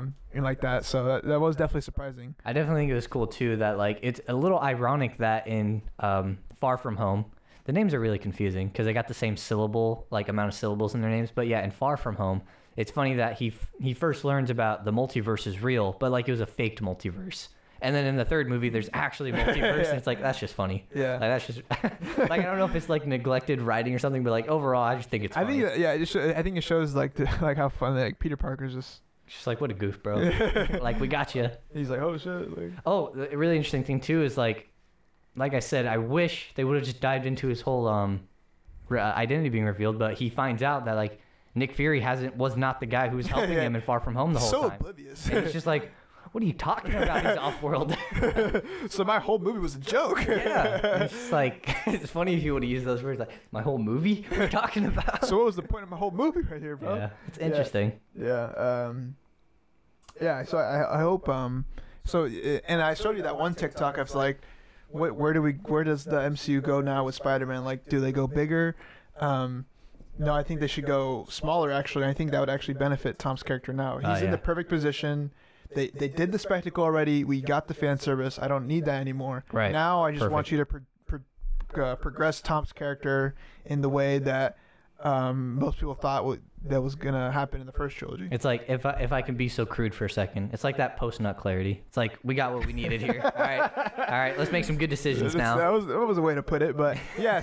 So we already have the big spectacle. Now let's go down. Let's make him the street level hero that he can be. Let's if you want to do a crossover, because it's the MCU, give him a Matt Murdock, because those characters could definitely be relatable. But have him fight like a grounded hero, and let him let the story not be just him a typical MCU story where it's like him struggle. Last 30 minutes is a CGI fight. Like let him go through struggles. Like let this street hero a street villain fuck up his life. You know what I mean? Yeah. It sounds so cynical. It's like, have you seen that TikTok where it's like Spider-Man fans when fucking Peter's having the shittiest time of his life, and it's like us, we're like, yes, I love this story. Yeah. That's really what it is. Like his best stories are the ones where he's because it's like as the audience, if you're a normal human being, you're portraying yourself onto this character, like you're projecting yourself, so you're allowing yourself to feel what you think you would feel in these moments. And then when you see the character overcome it, you, in a way, vicariously, parasocially, go through that struggle. And it's like, that's why movies and stuff are so great. It's just like it allows the audience to live a slight life that they aren't actually living, and learn those lessons as well. Yeah, and I think that's why Spider-Man's so great, because he is that character. He's so relatable because he is just a poor guy. Yeah, nobody has to force themselves into when you got Tony Stark, you have to imagine yourself, living so lavishly. Billionaire, playboy, philanthropist. Exactly. You don't have to imagine yourself struggling with rent. Yeah. Fucking. He didn't even graduate high school. He's trying to fucking. I thought that part was really cool. I was just like, what is he gonna do at this point? How does? God, the most fucking emotional scene was not the fucking Toby shit. It was him fucking putting the Lego down, man. That shit made me cry. Yeah. Cool. That shit was God, bro. It's funny too. Have you seen that? I think it was a TikTok, where it was Palpatine, the Lego Palpatine. His arc followed exactly how it did over the 3 trilogy, where he's in the beginning, not the middle one, but at the end. It's just that's kind of funny. That's so funny. Yeah, that was sad. Just that whole ending scene that ending was great. I feel like the last 20 minutes, the amount of emotion that was in those last 20 minutes, if that was sprinkled in all throughout, the movie would have been probably perfect. but it served what I got what I needed to from it. Yeah, I enjoyed it. We're kind of be closing off here. We're kind of going off. Not going off. We got through what we wanted to get through, I think, in terms of just the movie in general. Yeah. Now we want to move on more into the grander scheme of things, the MCU scheme, and just MCU in general, and how this movie kind of plays into the MCU in general, because obviously we are MCU fans. This movie is a part of that universe, and there will be movies. There's been movies before this movie, and there will be more movies after. So how do you think this movie continues Phase 4, and how do you think it kind of capped off the very, like, ambitious 2021 that Marvel kind of had after a very silent 2020 because of the pandemic and all that stuff? I think so far the start of Phase 4 is, for me personally, other than the shows, has not been anything to write home about. Black Widow was like a good movie, but it didn't serve Phase 4 at all, other than Yelena, because it was a flashback movie. Yeah. And which sucks, because I think Scarlett Johansson's a great actress. I think they should have gave her that movie so long ago. I agree too. Like I don't like that people don't like that movie. I personally enjoy the movie. I thought it was great. I liked it, but choreography was fucking crazy. Like when I looked at it, I'm just like, Jesus, that was some cool stunts. At least I hope they were stunts and not CGI. Yeah, there was definitely I definitely enjoyed the movie, but like I said, like it was my least favorite of the movies that came out in Phase 4. Right. So far. And then with Shang-Chi, it came out next. Shang-Chi, I love the precedent that it's going to set. Like, that's where the fan service started. And I really enjoy fan service because as someone who has watched anime, I really love how anime doesn't pull punches at all in terms of what they're going to show their viewers. I think it's so fucking cool. Right. And in Shang-Chi, they did that. Like, that fight at the end of the movie just kept ramping up over and over. And it's just like, how do you top that? And it's like, they brought in 2 fucking dragons and just fighting each other. It's like, bro, this is so cool. I want to see more shit like that. Overall, I wasn't a massive fan of the movie. I thought it was probably my least favorite, but I love the precedent that it's going to set for the future of MCU going forward. Hopefully they don't pull punches, and that kind of followed through on No Way Home as well, where they didn't really pull any punches in terms of what, they did the Spider-Verse. They brought in Alfred Molina, Willem Dafoe, Tobey fucking Maguire, dude. It's crazy. Yeah. And like Eternals, let's see. I think that is probably my favorite out of the 3 that came out. Eternals was great. Yeah, it's going to set up. It's already setting up the big bag. The big bad for like what I think Phase 4 is going to be about. It's going to be, how are you going to deal with these godly interstellar beings? And it's crazy, like that brings in room for Galactus too. God, Galactus is so. I have in Eternals when fucking Arishem comes, he's just like this big ass being. Like that shit's scary. Bro. I saw that shit in IMAX, bro. That shit blew my fucking mind, bro. I was in LA when I watched that movie, so I was watching in the Warner Brothers. Wait, no, not Warner Brothers. Universal Studios Theater. Like right. The theater they have there, their screen is fucking massive, dude. So when I saw that shit in IMAX, I was like, my entire vision was all fucking Escharum. Like, I couldn't see anything else except this screen and, like, how it slightly arcs, and it was just all space and Escharum. I was like, that is so fucking cool. And it's like, I really hope if they do Galactus, they really give us a scene of him just, like, being this big-ass thing, like, holding Earth. Like, that'd be so scary, bro. No, right? That'd be so crazy. Like, but yeah, I'm excited for I'm so excited what they for set up. I'm think now, too, I think what I'm happy with the MCU is they're starting to go into these characters, too. Like, we got a Shang-Chi. Like, that's, I think 10 years ago, like, nobody ever would have thought we would have got a Shang-Chi. Right. Like, 20 years ago, like Spider-Man, like even major characters were failing in the box office. Like the fact that Spider-Man was successful was huge, and even as early as Andrew Garfield, like Andrew Garfield's Spider-Man failed in terms of numbers. Yeah. So like it's just crazy to think that if their major characters are failing, like there's no way we could ever do like a Shang-Chi. But now that Marvel has this credibility, now they can do a Shang-Chi and they can do it great, and they can serve the fans of that character as well. I'm really happy about that. And now we're getting Moon Knight in March. We're getting She-Hulk, Miss Marvel. We're getting just I love where this is going. But I will agree though, like Phase 4 hasn't necessarily been anything crazy. No, not at all. It's not a bad thing. Like I said, excluding the shows, all these movies have felt like setup. They haven't felt like their own like stories to tell yet. Like I think there's a lot more other than Black Widow, because like I said, it was a flashback. Yeah, I think I'm excited though for more. Like I think Moon Knight, I think is hopefully going to set another precedent for the MCU in terms of definitely how dark they're going to go. Because I think if they do it right, like they can do Daredevil good, they can do Deadpool good, they can maybe even introduce the Punisher, like all those heroes that need kind of that dark undertone, and then even go back on some other characters that could appreciate the darker tone, maybe even like the Hulk, because I think that's a big criticism of the MCU, and like we said with Black Widow, there's a lot of characters that didn't necessarily get their bang for the buck in terms of like being good characters. Like the Hulk was really good, I think, in Ragnarok and maybe Avengers 1, but in every other movie, like Professor Hulk was kind of like a letdown. Even Thor in like some movies, obviously Natasha was kind of a letdown in some movies because they just didn't want to flesh her out, which kind of sucks because I think Black Widow's a really interesting character. Even Hawkeye, until he got the movie, his own show, was kind of a boring character. Right. So I'm really glad they're doing the shows thing. They're doing all these new movies now because they get to flesh out even the older characters and flesh out even newer characters. Yeah, too. I don't think any of the shows have been amiss in like almost any regard. Dude, All Loki was crazy. I forgot about Loki. I was just thinking about Winter Soldier, new Captain America and Winter Soldier. That shit was great. Oh, because yeah. like I think that really helped set that dark tone for a little bit. Like it was a really super serious. That was story. a very introspective like thing. Like yeah, it was very like it made the MCU feel very real. Like the MCU isn't just about heroes and stuff. Like no, there's racism. There's stuff like that, like in the movie, and we had to go through that with Sam Wilson becoming the first like Black Captain America. Like the Isaiah Bradley thing was crazy. Like yeah, but even something like WandaVision and Loki, I think had really good storytelling. WandaVision in the beginning was my favorite because like as a film bro, I like the shit that's like hard to understand because like it makes me feel cool and independent for understanding it. So when I was watching the first like 5 episodes of WandaVision, I'm like, this is fucking cinema right here. Like this shit is so cool. Dude, even my favorite episode of WandaVision was when Agatha like takes Wanda through her past, and like that was really that like, was I think my thing, favorite episode. But that's like the most hated episode because there's no like big CGI fight, which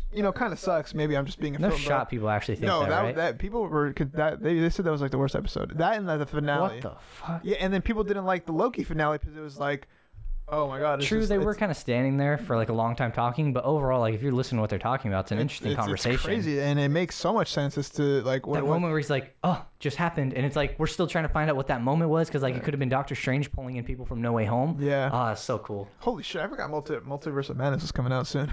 For real, we got like 2 months, I think. Yeah. I think the MCU scheme, though, I think definitely has been being shown in these movies. Yeah. Even in the shows, I think the shows have started to become very scheme-like. I haven't watched What If, so I don't know. But in the other shows... What If was just like... It was really just a fun show, really, more than anything else. I think it did slightly set up the Doctor Strange, like, antagonist. Very slightly. More than anything, it was kind of just for fun. Yeah, I think... even the shows I think are starting to have kind of like a scheme, like introduce the characters and then like have a really really good 3rd, 4th, 5th episode, and then the finale is kind of like But I liked them. Like even like Hawkeye was really good for me. I don't know. I really liked Hawkeye. Crazy. I like that one too. Yeah, like I think Kate Bishop's a great character. I really liked hers and Clint's. She definitely got better at the end. I think her and Clint's interactions were great. Yeah. And then Yelena being in that was even better. She was so funny in that shit. I cannot wait to see what they do with her character. She's such a good actress. Yeah, true. Yeah, she's great. You haven't taken the opportunity to see Midsommar yet, huh? I have not. Midsommar. Yeah, avoid that opportunity at all costs. That's not to say it's a bad movie. It's just don't see it. I think we kind of covered that. Yeah, it's funny. I didn't realize how much of this I talked about earlier. Yeah, but I was going to say the MCU Spider-Man and the MCU supporting characters. Yeah, it's like how I felt like Andrew and Toby were previously untainted characters, and like I felt them, kind of like, okay, this would not be things said previously, but they're being said now. Yeah. And it's whatever. We could touch a little bit on the supporting characters now. I think in this new trilogy for MCU Spider-Man, I hope they do focus more on the supporting characters. I'm very interested to see who they're going to be because, like we said, we don't know if MJ is going to return or Ned. They could, but might not. It wouldn't. Hold on. It would kind of undermine him learning that lesson if they bring him back. Because I think it would make sense to bring in like a Gwen Stacy, or I think Black Cat would make the most sense because she's like a anti-hero, I think, and she's a hero in her own right. So yeah, Thomas she's Peter defined what good is to her, apart from God. So Thomas Peter wouldn't have that. So she's the love interest. So like Thomas Peter wouldn't have that conflict of like, I don't want to be with you because, you're like MJ, like MJ can't defend herself from evil. So, but if Black Cat is a hero, like she can defend herself, so Tom doesn't have to have that conflict with himself. So I think if they introduce Black Cat and then Gwen Stacy, it would make a love triangle really interesting.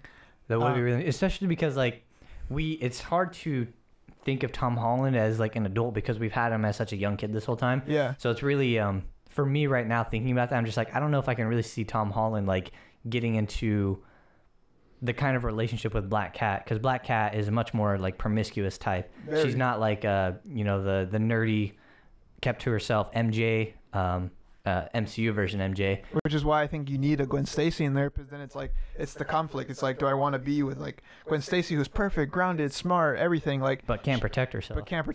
And I already learned this lesson with MJ. Like, do I want to do that, or be with Black Cat, who it's Peter Parker versus Spider-Man. Because Spider-Man would probably like to be with Black Cat more because they're both heroes. They understand each other. It's just that idea. I definitely agree with that. It's difficult for me to see Precious Tom, get with a Black Cat. Yeah. Especially like knowing what I know about Black Cat. Bro, put Sydney Sweeney in those fucking things, bro. That's all I need. Yeah, I think other than that though, I think the MCU Spider-Man, we kind of touched about it. Like, we want to see him become more grounded. We want to see him, do what they're gonna do with him after the post trilogy, and just be the friendly neighborhood Spider-Man. Progress his character depth more than let's just use him as a marketing tool. True. See, I think a lot of people like to view Tobey as like the definitive Spider-Man. Yeah. I think 10 years time, it's 100% going to be Tom. Like, everyone's going to be like, this is Spider-Man right here. Right. And I would agree with that. I think a lot when we were going through the first 3 of his movies, there's definitely a lot of critique about his character, and it's not necessarily critique that I disagree with, but I think it's critique being given too fast. Yeah. See, like with all the other 2 Spider-Men, they were given a movie and there was no guarantee of movies following, which is great because they told a complete story in one movie. Mm-hmm. But when we got Tom Holland's Spider-Man, he was first introduced as like a 30 to 40 minute character in Civil War, and we know that he's going to come back. So when I was originally watching these movies, we were watching them as standalone. I was not trying to look for one complete story with each of them. I was trying to understand that, like, okay, this is a character that we're gonna clearly have more than 3 movies on. Like, I'm gonna allow his character to take the time to learn these lessons, because like everyone's like, he's not a good fucking Spider-Man by the end of at 14 years old. He's 14 years old in the first movie, bro. Like, we can't expect him to like have any clue of what he's gonna do or like what he thinks a hero should be. He's 14 years old. Yeah. So Peter's life doesn't suck. Shit movie. Yeah, and it's just like, clearly, I agree with some of the critiques. They weren't wrong. I think it was just premature critiques. Yeah, because I think now it's more understandable. You can look at this trilogy as one big movie. In each movie you got glimpses of each lesson that he was going to learn, Yeah. like Tony Stark telling him, he's like, if you're nothing without the suit, then you shouldn't have it at all. Like, that's a lesson that he should learn. And then so like if you watch the movies like all back to back to back, you can see that growth. Like this would be his Spider-Man 1. Like, all 3 of his movies would be his Spider-Man 1, like learning how to be a character, because he loses everything, Yeah, and I'm very happy that like Marvel took that chance on it too. Yeah. Because I don't like to think that, especially John Watts, who seems to be a very heartfelt director in the same way that Sam Raimi was. I think he knows what he's doing with his characters and stuff. Like, he has a very clear vision with what he wants to do, and like I can tell the director is like directing this movie, and it's not Kevin Feige producing this movie. Right. So I'm very happy that he was given the space to like allow Tom Holland's Spider-Man to, like you said, allow this trilogy to be like Spider-Man 1, like give him the time to like learn these things, because like I said, he's 14 at Spider-Man Homecoming. He's just in he just finished high school. By the end of Spider-Man 1, even 40 minutes into Spider-Man 1, right. He just finished high school. Like, motherfuckers are like, nah, he needs to know everything about what it means to be the philosophy of what being a hero means at 14 years old. Yeah, so come on. Yeah, just think about that timeline. So by the end of No Way Home, he just finished high school because of the blip and stuff. By the end of Spider-Man 1, Tobey's already graduated, I think, and then I think he graduates in the first movie. Yeah, so he's already older than Tom, so like he has all that. So, and then I think in TASM 1, does he graduate? No, TASM 2 is when they graduate from high school, right? Yeah, because that's the speech and all that. Yeah. Yeah. So he had 2 movies to go through high school. Tom barely finished high school in 3, so like he still has the whole adult life to to grow into this character and all that. So yeah, I think MCU Spider-Man is definitely going to be better, and in 10 years' time, we'll be looking back at 100%. Calling it now. Other than that, though, we kind of already covered, Toby and Andrew kind of thing. I think we're just kind of down to the closing statements. I think 100%. I think if you have anything else to say, I think I'll just end with, I think this movie was good. I'm excited for what they do with Spider-Man in the future. I'm excited for what MCU does in general in terms of Phase 4. I'll just say, what are you looking forward to the most? I think I'm looking forward to see this year from Marvel. Oh, this year, probably Multiverse of Madness. Multiverse of Madness. I'm not familiar. Let's see, we got Moon Knight coming out. What else is coming out? I don't think. Thor: Love and Thunder is coming out. Yeah, it's coming out. Dude, I'm excited for Thor, dude. I fuck with Thor. I'm actually really curious what they do with this character. I'm curious. Yeah, I'll put it that way. But I'm excited for Doctor Strange. Doctor Strange is gonna be crazy, especially if all the leaks are true. Like, Jesus Christ. Yeah, true. I've been avoiding leaks on that one too, though. Like, there's something coming out. There's another movie coming out, I think, but I don't remember what. It's funny. I was going through my Cinemark Rewards thing, and it was telling me all the upcoming movies. I can't remember it, though. I think there's a movie coming out in, like, November, December. I just don't know what it is. Who knows? Yeah. I don't know. I'm really excited for fucking Fantastic Four, bro. I hope they get that right. For real. Like, all they need to do to get it right is make John Krasinski. That's all they got to do to make it right. And Sandra Bullock, maybe, I guess. But, like, literally, they don't have to do anything else. Yeah, I really hope. Because that shit's, like... Fantastic Four is, like, huge in the MCU. Yeah, I really want to see like Silver Surfer and like Doctor Doom is a really like popular character. Yeah, definitely. Especially in terms of villains. Yeah, and Fantastic Four is really pretty integral. That's the word I'm looking for. To Spider-Man. To Spider-Man's because like of Johnny Storm, right? Yeah, Johnny Storm, and as well as like Spider-Man tries to become part of the Fantastic Four and like Amazing Fantasy like 3 or something. Yeah. And like that'd be perfect because we've already set up this new Peter Parker to like he's like fresh, he's like brand new, and it's like let's say he just follows that that same Amazing Fantasy storyline where like he tries to become part of the Fantastic Four and then gets knocked out of it, and like that'd be so cool. Yeah, there's so much the MCU can do. There's Blade coming out, obviously. Yeah, I forgot about that. Blade's coming out. Eternals 2. Oh, Black Panther is coming out this year, I think. That's what it was. Yeah, so much. I'm extra curious for that one. Yeah, that's unfortunate events. Yeah, sadly. God rest Chadwick Boseman, rest his soul. There's just a lot to come out this year. I'm excited, but other than that though, I think that's all from me. If you have anything else to say. Oh man, I'm very excited to see Tom Holland, Spider-Man, I guess, over the course of because like I said, obviously we're going to see him go small time again. That's the most logical way to take his character. But of course he's going to be part of, the Galactus, all that fight. Shit. Like I cannot wait to see, because there's a lot of times where like he's going to be the lead, like how Iron Man was the lead of Phase 1. People speculate that Spider-Man's going to be the lead of Phase 2. And I'm very interested to see that because of like where he is now, to see him grow up to be like a leader. And like that's why I think he'd become the perfect Spider-Man in 10 to 15 years time, where everyone's going to be like, that was Spider-Man. Like that's what Spider-Man is. Yeah, he sometimes you have to serve to lead. Exactly, yeah. That's a reference from the Iliad. Also, Troy. I watched Troy last night. God damn, I was going to reference Dune, a true leader does not seek to lead, it calls to him. Yeah, I think, yeah. He might even, I was going to say he might be Young Avengers, but he's going to be older by then. So, I don't know, we'll see. Yeah. Yeah, I think that's all from us. We appreciate you guys listening to this. If you also like I said, if you haven't listened to our Igor analysis, please listen to that. Yeah, definitely. We kind of did this as the second episode. That way, you get the idea that we're not just doing music. This is like art being detailed, and just giving flowers too. Like we want to give flowers to things that are pretty underappreciated. Because even something like Igor is probably even underappreciated by the masses and the mainstream, especially. Yeah, I'd say like to me and you, like I like to think of music as like tiers. Like the A tier, the S tier music is like what's played on the radio, and that's what the majority of people listen to. But every tier after that is like all the music that like people that dig just a smidge more, like love and appreciate. And I'd say Igor's just right there. Like it just needs to be pushed up so that everyone in the world could understand it. But everyone that like loves music has listened to Igor. Yeah. So, and then obviously Spider-Man, like everybody knows Spider-Man, but yeah. So maybe we'll do some more underrated things. We do have something in mind for our next episode, which is probably going to be an album. Yeah, I'm thinking so too. So, we shouldn't leak it now. No, I don't think so. No. Okay, we'll keep that in mind. Just yeah, we'll keep that in mind. Our next in-depth analysis will probably be another album from a very known artist. Definitely. Yeah. So that has been on the radio. That has been on the radio. So keep that in mind. We hope you guys enjoyed this episode.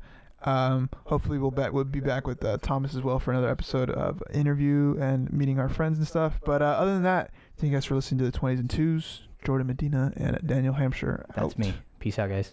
See ya. That's sick.